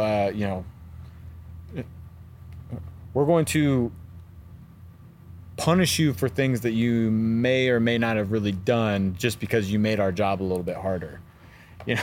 There's some. I think it was like the cop attitude. You know, it's like if you give the cop attitude when you get pulled over, he can just give you a warning, but he's definitely gonna give you a ticket. You know, right, but I was saying if you weren't speeding. You know what I mean? Like if you weren't speeding and the cop pulls you over, well, they can't hit you in the IRS literally for anything you don't do. But there's some but they can dig as much as they want. Yeah, they can put you through the ringer, make you spend tons of money on forensic accounting and things like that to try to find something. And I'm not interested in playing that game at all. Right. I don't have hundreds of $1,000s to go track down, you know, who spent money on Papa John's in 2018 at Friday night. And why? So I'm not trying to do any of that stuff. Right. But like, you know, we are squeaky clean as far as that's concerned. But like, it's a real thing. I've seen people get caught up, you know, and that kind of stuff. I want everything. Talk about no cash, like no cash. You run a business, don't do anything in cash. Yeah. Because there's no paperwork trail. Yep. I hate it. Yeah. I have people POs sent back. Sometimes they don't have the customer's name or address on it. Like we need a bunch of wood delivered to the job site. I'm like, take it back. I'm like, you put the customer's name on there. I'm not trying to track what this 79 pieces of OSB or plywood or furring strips or whatever we're getting for that thing. Like, I don't want that on me. You put the customer's name on there that you're delivering to or something like that. Not that you just charged my credit card. Yeah. Man, there's so much stuff I would never even think that you deal with when you own a business. But I had no idea when I started. Yeah. This is all just by being a sponge over the last, 5 and 6 years. Like this is not something that I was like innately gifted with the ability to foresee the future. This is like, oh, I seen this on the news. Let's get that. Yeah. Like we had there was a thing that I just sent Mari today. I'm not sure if this synced up or not, but I don't think it's on here, but I had it that someone got put in federal prison for the roofing crews not wearing harnesses and fell off and someone died. Wow. They're getting federally indicted. They came and got him at his house. Oh my gosh. He's just a business owner. He just owned the business. He wasn't the crew leader, anything like that. And I'm like, all right, cool. Well, we solved that. Mari, these are the stakes you're playing with now. Yeah. Like apparently it's a federal crime. I wouldn't have thought that was a federal crime to not do safety or not make sure they use safety harnesses. And it's a flat pitch, but they were doing a multi-storied roof. Dude died, and they came and got this dude and put him in federal, bro. Yeah, that's nuts. They probably swatted into his house, at midnight. Yeah, at night. Yeah, with his family there. At night. Bro, that's terrifying. I know, that's so now you nuts. can do everything else in life, and some mistake could happen of some obscure rule that you didn't know about. Yeah.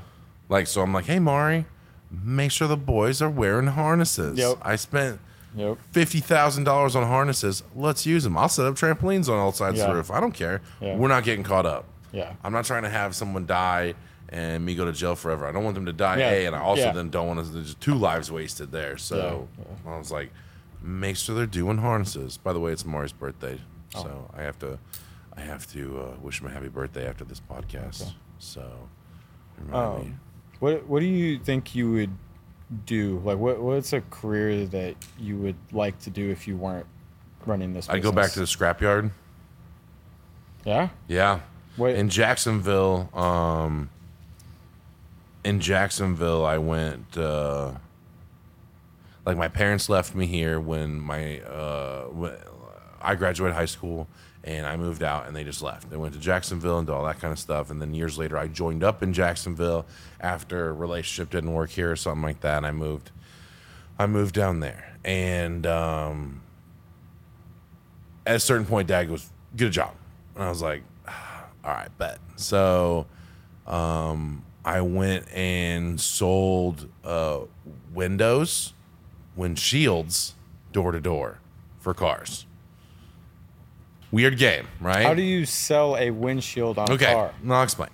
So we worked for a glass company, like let's call it Safe Light or something like that. It wasn't, for sake of argument, but everyone knows who Safe Light is. Say life for players. Say life for players. Okay, and they would pay us to find chipped or broken windshields. In the state of Florida, they're considered safety equipment, so they're at a no-cost replacement for the homeowners. So the homeowners don't, as long as they have insurance, don't have a cost equated to it, and it gets replaced for free. So any kind of chips. As part of their homeowner's insurance on their vehicle? Their auto insurance on their vehicle. So if you're covered, then you get it's a no-fault policy where there's no money out of pocket. And, the insurance company gets charged by the glass place to replace that at no cost. Because it's like say, if your airbag goes off and it doesn't function properly because it's cut on the broken glass, then you could be in trouble. So in Florida, they replace it at no cost. Okay. Well, the insurance company's cost. And so what I would do is they trained us up to go door to door. And it was a rah-rah sort of deal like you see on the internet. Like if you're watching a Netflix like cult thing, like that's kind of what it was like. Yeah, playing loud music. Everybody do like 15 jump jacks, get the blood flowing. All right, we're gonna go knock on some doors and let's all get into our shitty Saturns and Kias and go out there and go find some things to sell. So then, basically, we would just go up to every single door in every single town, all the way around Jacksonville and the surrounding areas, and we would knock on people's doors. We'd walk up and ever so slightly look at their windshield and try to find anything. Yeah, because most people parked outside. And then we'd go up to the door and be like, hey, crazy thing is we're in the neighborhood doing safety checks or whatever on people's glass. And we work with insurance companies. Basically, I just need to know who your insurance company is. We're going to have someone come out here next week and put you in a brand new piece of glass in your windshield. It's no coverage. Who do you have, Geico or whatever? And people were like, here, I have Geico. I'm like, cool. Let's get them on the phone. I'd make a claim on Geico on their phone, and they would be like, hey, they just need you to say yes like 2 times. And we would go through the whole insurance claim policy. They would say yes, boom, yes. And then I'd have the Safe Light people come out and replace them. We got like $50 or $100 for every windshield. It was a weird business. It was a weird business. So you had to do that, you had to get at least a couple a day. My goal was always one a day. Yeah. One a day. Because again, I didn't really need the money. Yeah. I just needed a job and, liquor money and and going out money. I've been pretty good with my money up until then, so I just didn't need a whole bunch of money. And some days you'd sell 3. I'm like, cool, $300 a day is crazy when you're 21. Right. So I'm like, nuts. What year time frame was this? 2010-ish or maybe? Yeah. Well, I was 2007. No, it's gonna be earlier. Right? I graduated in 2007, which would have made me 18. In 2010, I would have been 21. So 2010, 2011. I just turned 21 around that time. Okay. So yeah, and when that wasn't popping for whatever reason, then we would go camp out at gas stations. And we would just stay on a gas station and we would sell Fast Wax, what they use in Wax Car Wash now. That was actually the product that we used. And we would run up to people's cars as quick as we could, like ninjas, and wipe off one of their headlights using this chemical or whatever. And then by the time they were running us down, about to hit us with something, we'd be like, hey, look. It's like $8, $10, $15 or whatever like this for this bottle. And I can do your other one for free. So they would see how clear the one, how they get yellow and stuff? Yeah. One would be perfect clear and the other one would be nasty yellow. And they're like, you're not going to do the other one? I'm like, it's like $8, $15. And you get the bottle. You can do as much as you want on all your other cars at home. And it worked. Wow. And we would get $5, $10 of the whatever the bottle that was. Yeah. And it was just a weird thing, but that got me. You talking into an entrepreneurial mindset? You're talking about drilling, that's all to get you ready for something, right? Yep. Whatever that is. They don't drill for no reason. It's not just to make sure you're not fat. Yeah. They're trying to get some muscle memory, and when everything goes to shit, you have something to rely on. Yep. And being in those weird be in those weird places in time, and those. I mean, can you imagine all the awkward conversations I would have? Yeah. You know, at certain times we would walk up to people at their house, and they'd be like, "We're gonna shoot you." I'm like, "Oh, let me just get this insurance." I'm like, we had no fear. And when So you wouldn't even, when they say we're going to shoot you, you didn't, that no, wasn't dude. even a. When you're 21, Yeah. you think nothing can hurt you. You're gonna be fine. So there was never a point where you were giving up. No. At what point did you say? Now I would have stuff to lose. Right, Back yeah. then, you don't think you have anything to lose. You're like, no, when crime doesn't really happen. It's never happened to me. It's like I'm not that guy. Yeah.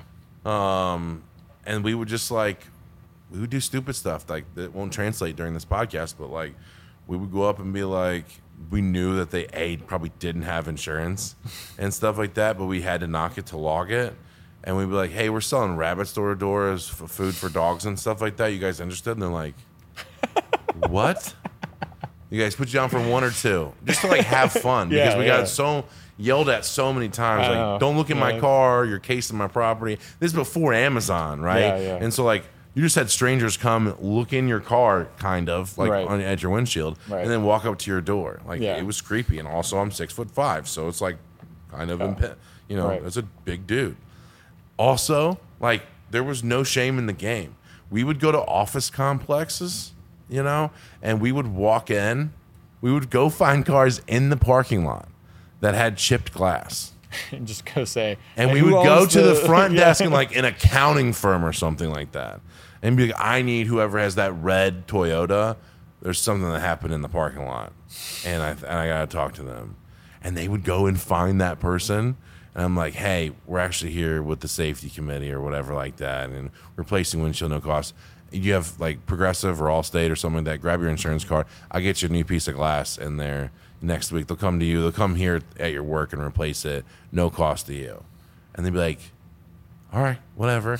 And there was no fault. When that didn't work, okay? When that didn't work, and it was this was such an awesome learning tool. Yeah. By the way, I'd been in college at this point. I'd been doing some stuff. I had crazy jobs and not crazy jobs. At that point, when it got so slow, where people weren't home, because people weren't home during the day, so you couldn't knock all the time. There was no cars, then whatever. We would go in Walmart parking lots, and we would put on sticky notes. We'd write hundreds of sticky notes that said, "Call me about your car. Sorry," and we just put it on the car, on anywhere on the car. So people are like, oh my God, because you would think someone hit my car, someone scratched my car, Right. someone dinged my door, and blah, blah. And they would call us. And then you had an elevator pitch. You had 10 seconds to be like, okay, so here's the deal. I didn't hit your car or anything like that, but you do have a crack in the windshield. I work for a glass replacement company, blah, blah. And they would hang up. They'd just, they'd be like, that was such a. I'm trying to buy groceries for my kids, and you guys are trying to get me to sell me a windshield. I don't care; it doesn't cost money. Don't touch my car because, it was invasion space. Would I do that now? Probably not. But I just love the letting go of any type of nervousness or anxiety about somebody thinking that you're not what kind of person does this type of job. Who cares? Yeah. cares? Who cares? Who cares? You're not doing anything wrong. No. It's just We hurt 0 people. No. We aggravated a bunch. Yeah. We aggravated but a bunch. you aggravated them in the mildest way possible. You knocked on their door, and I go knock on doors every now and then, and I used to be so nervous about it. Yeah. Just because I was I don't want to be I don't want to be the guy Well, that's your wife behind the door and whatever. Interrupting your dinner. I'm so sorry to bother you, all this kind of stuff. But it's you need a roof. Hey, did you need a roof, right? Yeah. Yeah, I do. Okay, so do you want to I can get you a quote on a metal roof. Is that all right? Not really. Are you sure? I mean, what are you going to do? Are you not going to get it replaced, or and it's just over time you get more and more bold. Yeah. Before I would have just knock on the door and it's excuse me, sir, I'm so sorry. I don't mean to bother you, but do you need a roof? No. Okay. No problem. I'll be out here. And then it's like just over time you get a little bit more confident, a little bit more confident. I had a guy that worked for us in the beginning, and he just had he was like the perfect autistic sort of dude for this job. Just didn't understand that there was nothing wrong with going door to door because he had no awareness of other people's emotions or anything like that. Mm-hmm. So we gave him a 6. He was a salesperson. We gave him a 6 o'clock. 6 o'clock blew out. He wanted to go make money. Believe it was his first night out. Okay, by himself. It was his first lead that we gave him. He canceled. He has got nothing to go do. Mm-hmm. He stops at a lady's house. Okay, the interaction goes something like this: knock on the door. Lady comes out. She goes, "If you talk to me about a roof, I'm gonna call the cops." And she goes, "Well, you do need a roof. Let's be honest with you, your roof is in shambles." She goes, "I have people coming by here every 5-6 weeks and knocking on my door and talking about the roof." And he goes, "Well, I bet that's true because your roof sucks. And don't you think that it's about time you replace it and they won't keep coming and bothering you at the door?" And she goes, "All right, come inside." He gets in the house, right? He sells them within 45 minutes. A roof and gutters for $28,000. He calls me and was like, "Hey, I need to drop off this check." And I was like, "You can just stay at the office." He goes, I'm on my way home. I just rather you take it." He comes up to the cigar bar where I was at and hands me a check for $28,000, paid in full, paid in full to the dude that she threatened to call the cops on. I had to ask him. I go, "You didn't hurt this lady or anything like that. I'm gonna call her tomorrow. And if you were anything but he's like, "No, I didn't know they were not supposed to get 100% down and blah blah.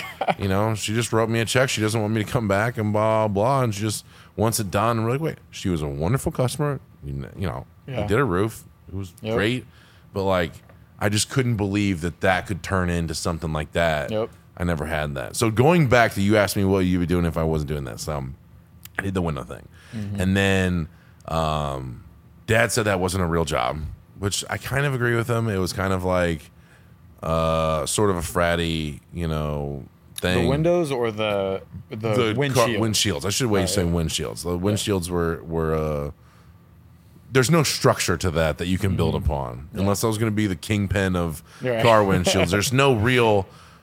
If you go into another job and you're like, "What was your last job and what'd you like about it?" I hustled random people into free windshields. And that's going to help you build sandwiches how here? And I'm like, it probably doesn't transfer. So then I go to I went to a temp agency and I was like, "Just give me whatever." And they're like, "There's some hard jobs." I go, "I don't care. Whatever pays the most money." He goes, "Everyone says that, but these jobs are hard." I go, "That'd be awesome." I'm trying to impress my dad, who's super white privileged, and I just want to do whatever. And so they put me in a scrapyard, a recycling place for metals. Yep. And I love that job. Yeah. I think about it all the time. Just whatever the autistic part of my brain, yes, a lot of it. The exertion, the accomplishment. I try to explain to a lot of people that I don't get the same accomplishments that you do on week-to-week basis. Mm-hmm. You make people deals and sell deals, and you guys get a paycheck that reflects how hard you worked and things like that, and then you get to see the fruits of your labor the very next week. Yep. I don't have that. Mm-hmm. Sometimes it's weeks, months, maybe even a year before I get those windows in or whatever. Yep. And I don't get that satisfaction. I can look back at the end of the year maybe when I'm paying taxes and go, "Yeah, we turned a profit this year. Cool." Yep. But mine is such a far out payout emotionally that I don't get any of that stuff. But at the scrapyard, people would drop off silos, like farm silos, all made of aluminum and tin and things like that, and we would be able to rip that down with plasma torches and acetylene torches and excavators, and by the end of the day I could do an entire silo by myself. Yeah. Because I'd work like the devil. Yeah. Because that sense of satisfaction of it being done, and I did it. What happened was I rose to fame so quickly there because historically scrapyards and things like that, especially in Jacksonville, there's a lot of convicts working those places. It's It's Jacksonville, so it's hot, and then you're using fire and other that kind of stuff in the sun to break down these large pieces of metal into smaller pieces of metal. There's no right or wrong way. They just have to be smaller to get sorted. That's it. There's no specialty. Yep. And so I would get the work done, which had never been done before. Done. Like they would have like, hey, this is your section, work on this, and we'll just keep refilling as needed. And I would be like taking a plasma torch, and I'd have a pocket full of bits that I could take the end off a plasma torch and put a new one on and just keep going all day long. And I actually got a complaint from the manager of the place. He came up. You're setting the bar too high. He goes, you're going to get hurt. Some of these people are going to hurt you because they're thinking that you're trying to make them look bad and stuff, and they're not going to be real receptive to it. So you can't do it. Take breaks, slow down. It's fine. And I was like, what? Anyway, they fired me because I worked at a temp agency and they couldn't give me any more money. So they fired me, and then they hired me back the next day underneath them being a W-2 there.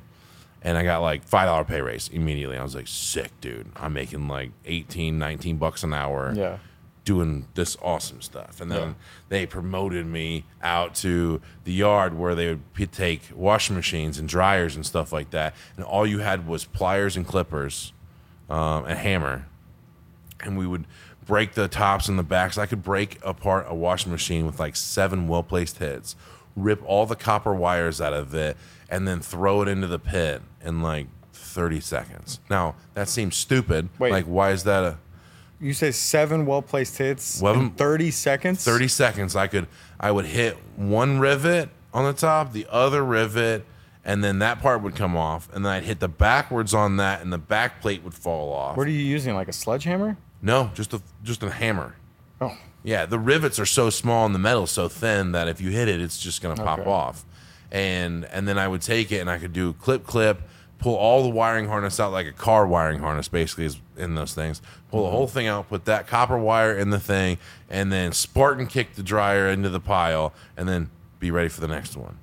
I just loved it. Something about that was fun, and I would never quit.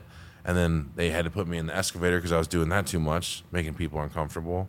And so then I got to use an excavator, which it's exactly what you see like on TV. Yeah. You look how excited I'm talking about this thing. It's so dumb, but you would just rip engines and stuff out of cars, and the engine would go in a dumpster over here, and you'd pick up and crush the rest of the car to make it flat and put that in like the scrap car bin. It was awesome, bro. Destruction. I would come home like a coal miner. Yeah. To my parents' $1 million house, you know, and I was just exhausted after every day, and I loved it. That is something that you don't get with a lot of jobs. Yeah. Is being exhausted. You know, like, oh, well, I'm mentally drained because I had to stare at my computer for 8 hours today, or you know, even like a physically, you know, like I go to drill and, you know, I'm tired at the end of the day just because we were doing a bunch of stupid stuff. But like that feeling of exhaustion, I don't even know if there's another word that, you know, goes along with it, but it's like I worked hard today and did what I needed to do, and I'm tired because of it. Yeah. That is something that, you know, is so rewarding. We do and so many. I don't know if a lot of people like understand that, or if they've never done it before. But no. Yeah, I mean that is a great feeling. And like when I worked at Ride the Ducks, that was the most physically exhausting job because you're riding around 5 tours a day, hour and a half tours. You know, you're getting jostled around. You have to talk nonstop basically for the entire tour. It's super hot and uncomfortable, and you know, I mean, you get it's very demanding. You feel like you earned it, though. Yeah, that's what I'm saying. It's like, but at the end of it, Yeah. I gave that tour. It, you and know? it felt like something you deserved drinks afterwards. Yes. Like that feeling of That's like. the only time that I ever, like, at the end of the day, I would be exhausted. Yeah. But I would still go out with other people. I would still go out and we'd be like, hey, let's go Yeah. get a drink we killed afterward. it today, you know.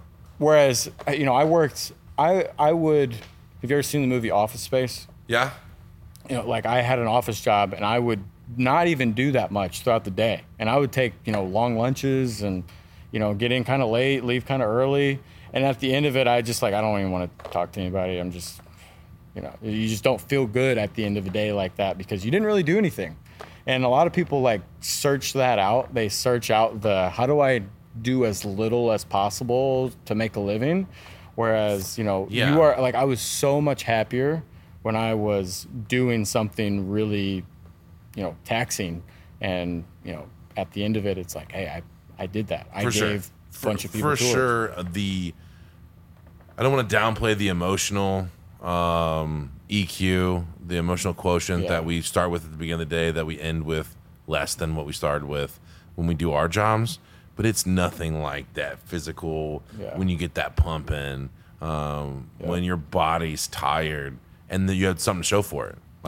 Not just you didn't do it you didn't help your mom move or anything like that. It's literally like you killed it today. You made money for everybody. Everyone's happy. Mm-hmm. And I think it's really different because, you don't get, I feel like more kids are doing not that. They're going straight into college and then they're getting straight college jobs, which most of the time aren't being on the floor using a grinder or, turning a wrench in a hydraulic shop or getting those opportunities to do that kind of crazy stuff. Yeah. Carrying metal around a factory and all that kind of stuff. Like there's something when you put in a really good day that feels like we'll go get some beers, celebrate. Yeah, we made it. We were meant to do that in a way. That's what our entire existence is kind of for. It's working. I don't know. It's just I guess it took me a while to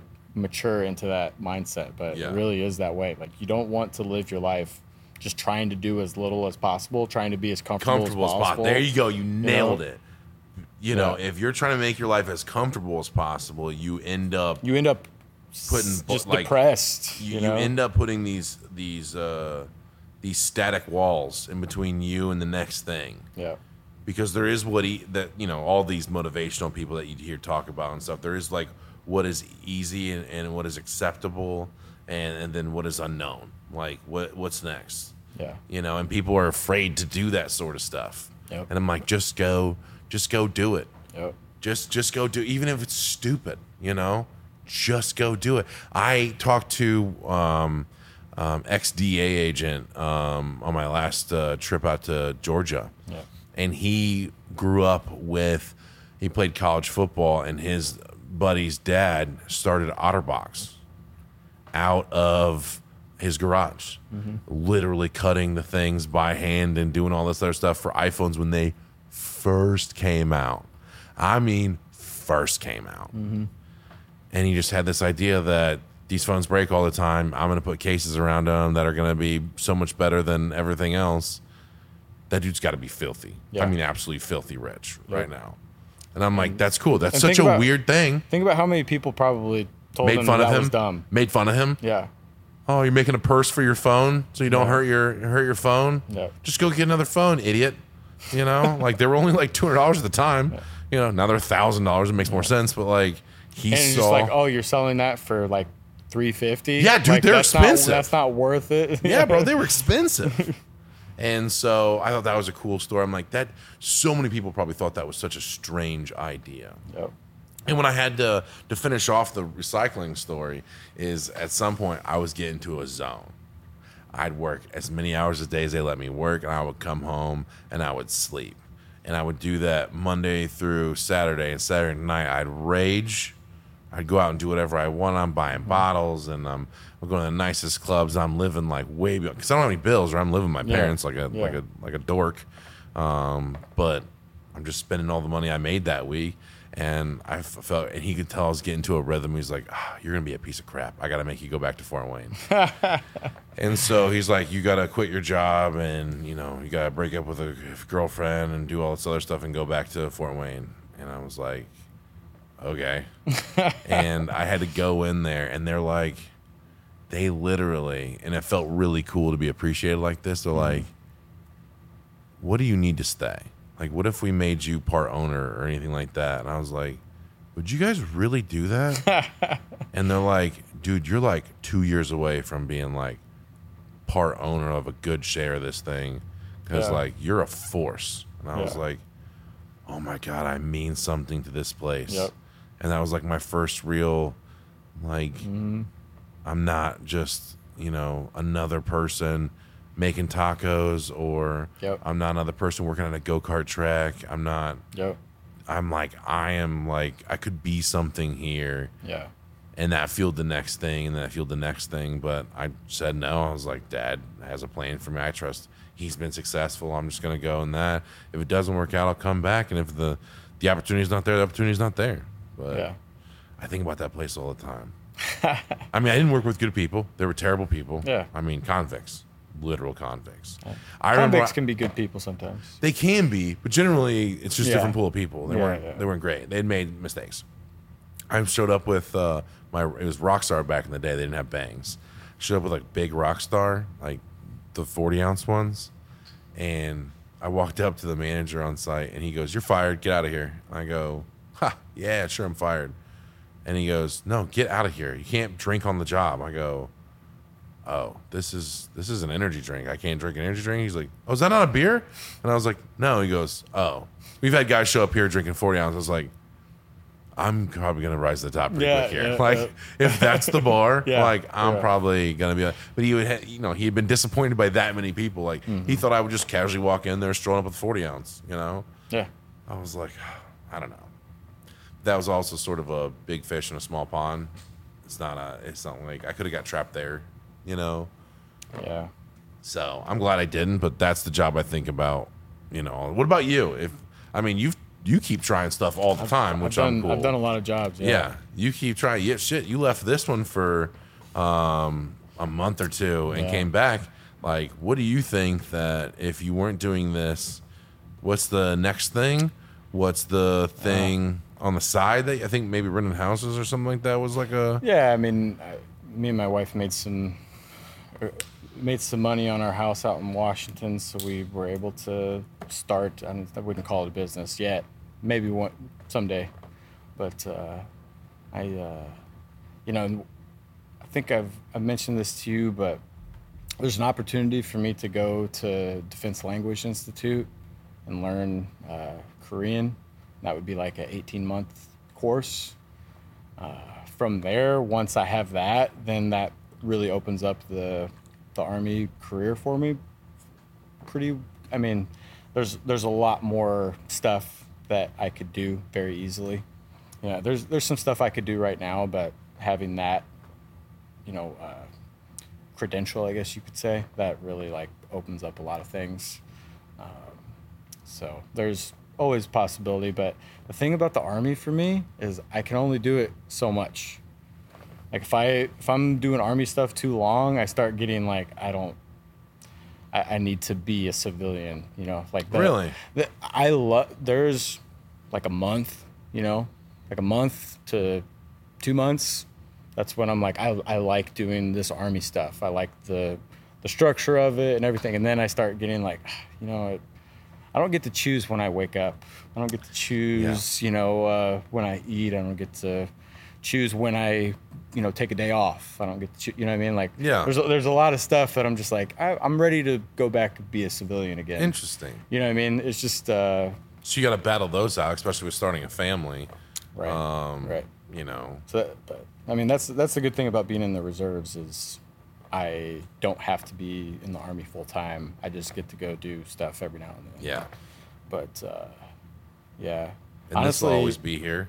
Yeah. I mean, legally, I have to keep your job, but that helps too. But I don't know. Like, honestly, so the tour guiding job, that was my favorite job because for some, I don't want to say like the responsibility was low because like I was the thing that people were going to do, the people who have to keep the trucks running, like that's a very stressful position that I didn't have to deal with any headaches like that.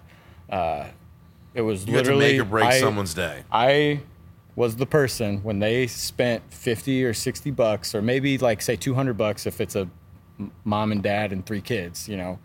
I was the person that got to make this a fun trip or make it not as fun of a trip. Yeah. And I really liked that. First of all, I like all the time, like my friends, family, anything. Like if I know something cool, or if I've gone and done something cool that they haven't, like I want to share that with them. I want to be like, dude, I want to go show you this thing. It's really cool. Yeah. Like I had friends and family that would come and visit us in Seattle, and I would be like taking them to all of my spots, and that was a fun thing for me. Yeah. So I really enjoyed that aspect of it.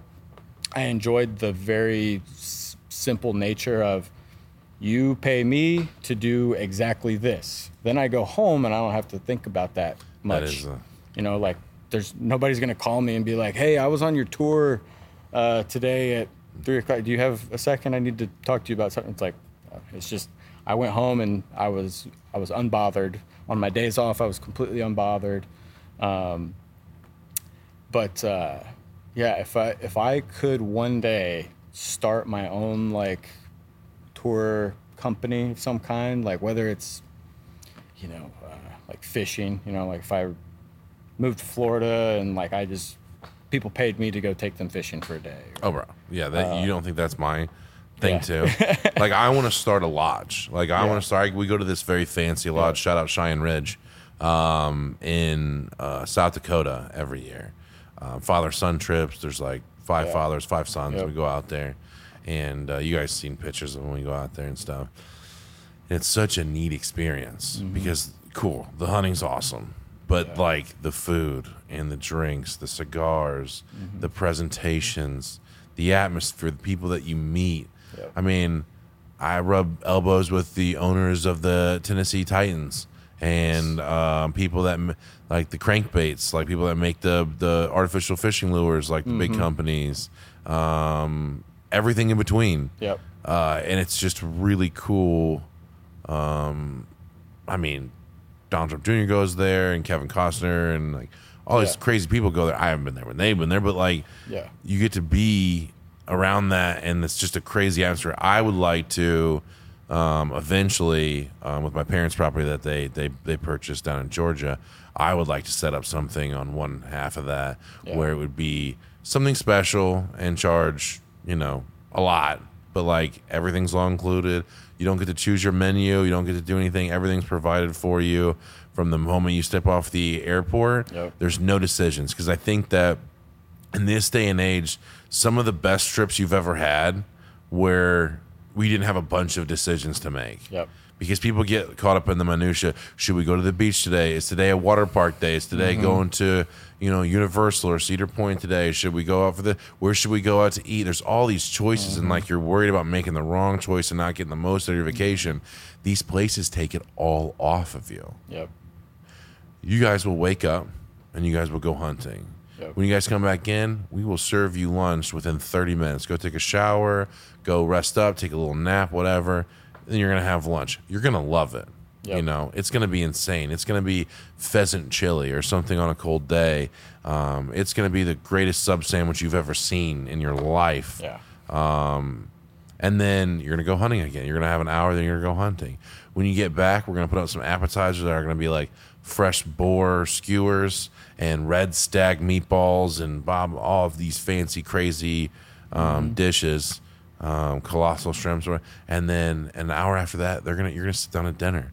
And you're going to have the most wonderful piece of meat or chicken or something that you've ever had in your life. You didn't get to choose any of it. They just set it down in front of you. Yep. And they do this great presentation. Like, we marry it with this sauce. This sauce has been brewing for this many hours. We have a supplier up in Minnesota that we get all of our fresh red stag from. It's USDA certified prime, blah, blah, blah. We've aged it in the coolers for 38 days. The maximum that blah, blah, this state will let us age stuff, and you'll get this stuff. We paired it tonight with the Napa Valley red table wine from Duckhorn, and you're gonna, basically, those are married this way. and then dessert, they're just laying it in front of you, and it's all way too much. And then you go sit in a cigar room, and play cards, and meet people, and all that kind of stuff. That's like one of my favorite things to do in the entire world is to kill time with people. Like, you might know them a little bit. They might be complete strangers, but if there's just a group of people that all need to kill a couple hours in the evening, you drink, you start playing cards, you talk, tell stories. Like, that is like peak life to me. Yes, that is so much fun. And then you go to sleep, and you wake up and do it all again for a couple days, and then you go home. It's enough. It's like being in Vegas. Like, it's enough. 2 days is fine. Yep. And they take you back to the airport and put you on the thing. You've made 0 choices in life. Yeah. Whether or not to shoot the bird or not shoot the bird is the only choice that you've made. Mm-hmm. And I think that's pretty cool. And like, I would like to take something like that in Georgia, whether it's, some kind of fowl hunting or fishing or trout, fly fishing. I'm big into fly fishing now. Setting up that sort of thing, where I can give some people that and then meet all those cool people. Yeah. Like, that brings different cultures in all the time to do all that stuff. Yeah.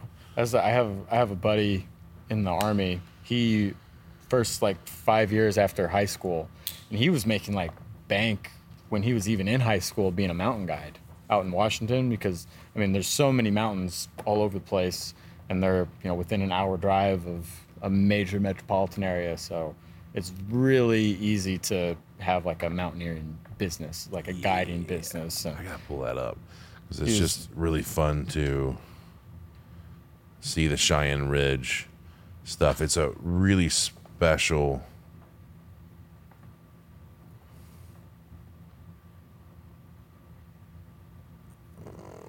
This is North Platte. This is in South Dakota? So, like, this is the one in South Dakota right here. They got these crazy mounts on there. They got this crazy, beautiful settings that you can go outside, and that's what you look over, this giant reservoir. The building is beautiful. The bar is all you can drink and eat and whatever. It's self-served. After 9 o'clock, the people go home, and you're in charge. Everything's included. It's a pretty cool place. And you can see, like, I dress white privilege as always when I go hunting, unlike everybody else. And it's a pretty cool experience. I'd like to do something like that in my later years because I like cooking. Obviously, look how fat I am.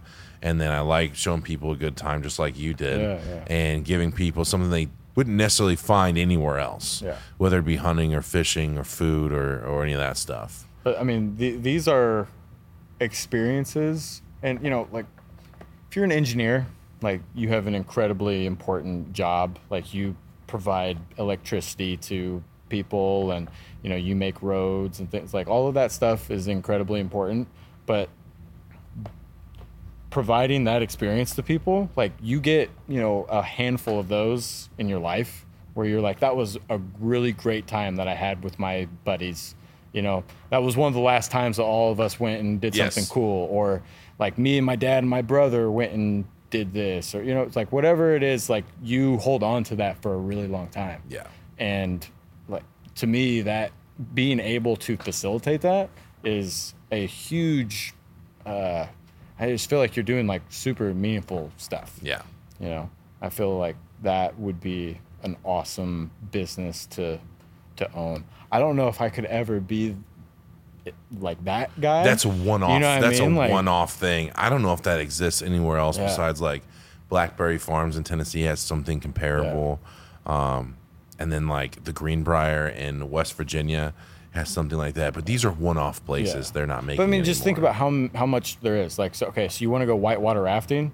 Yeah, like, they got it. Go to West Virginia, go to the Grand Canyon, there's stuff in Washington. Like, you could just be the guy that takes people whitewater rafting. Or like, you make the guide jokes and you make the same thing every time. You can do overnights. Like, okay, there's like little 6-hour whitewater rafting trips, or we could do a 2-day whitewater rafting trip where we camp out on the shore. Or like, again, people hire you to take them up to the top of Mount Rainier. Like, that's a 2-day thing. Or fishing trips. I can see you doing that. Like, in Florida, you just, you take people out fishing, private boat, just you and like 3 customers. We love doing or that something now. like that. I mean, me and Jimmy just went to bring up Facebook again. Me and Jimmy just went to, for his birthday, he wanted to go fishing with his, well, you can say I took my dad fly fishing. Nice.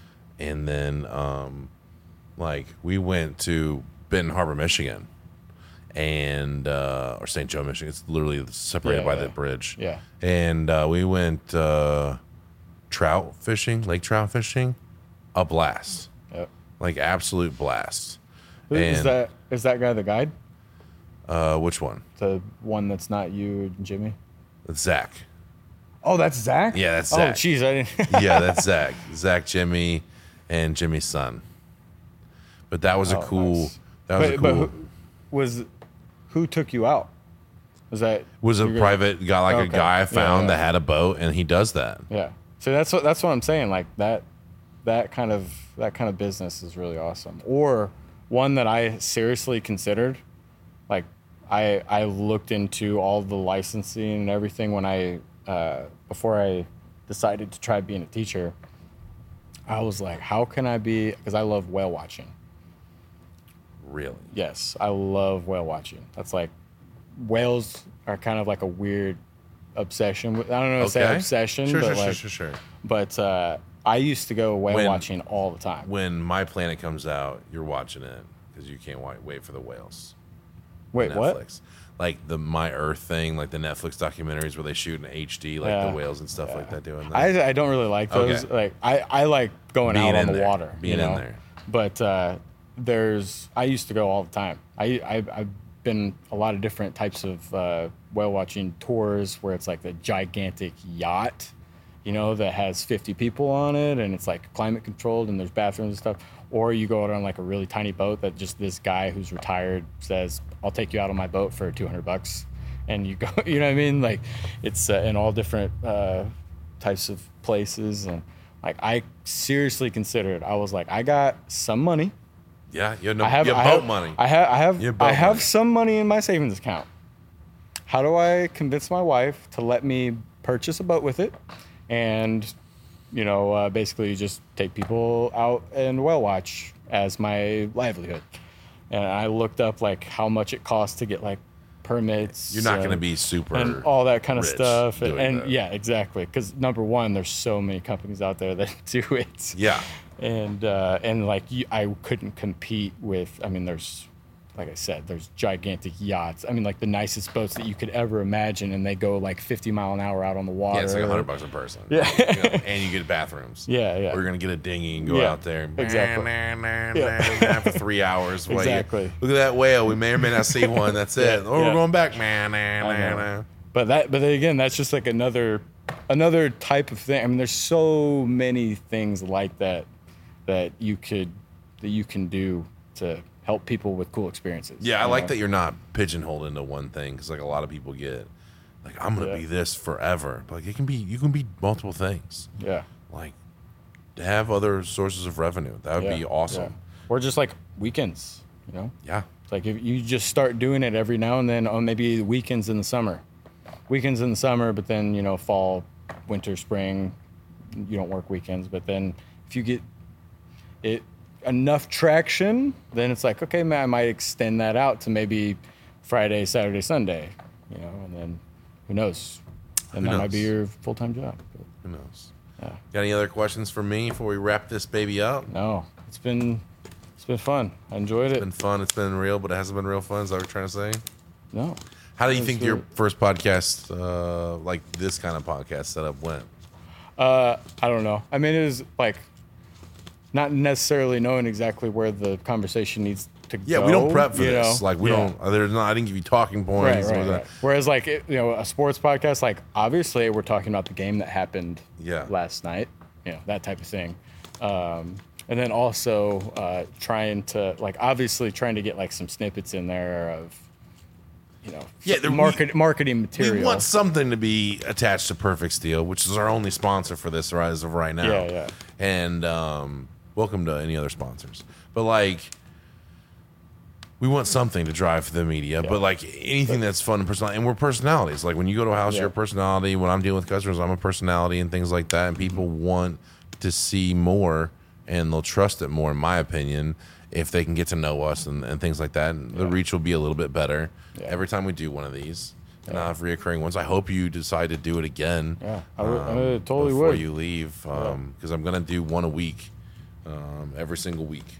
Yeah. So that's going to be a bunch. I'll see whenever I'm available.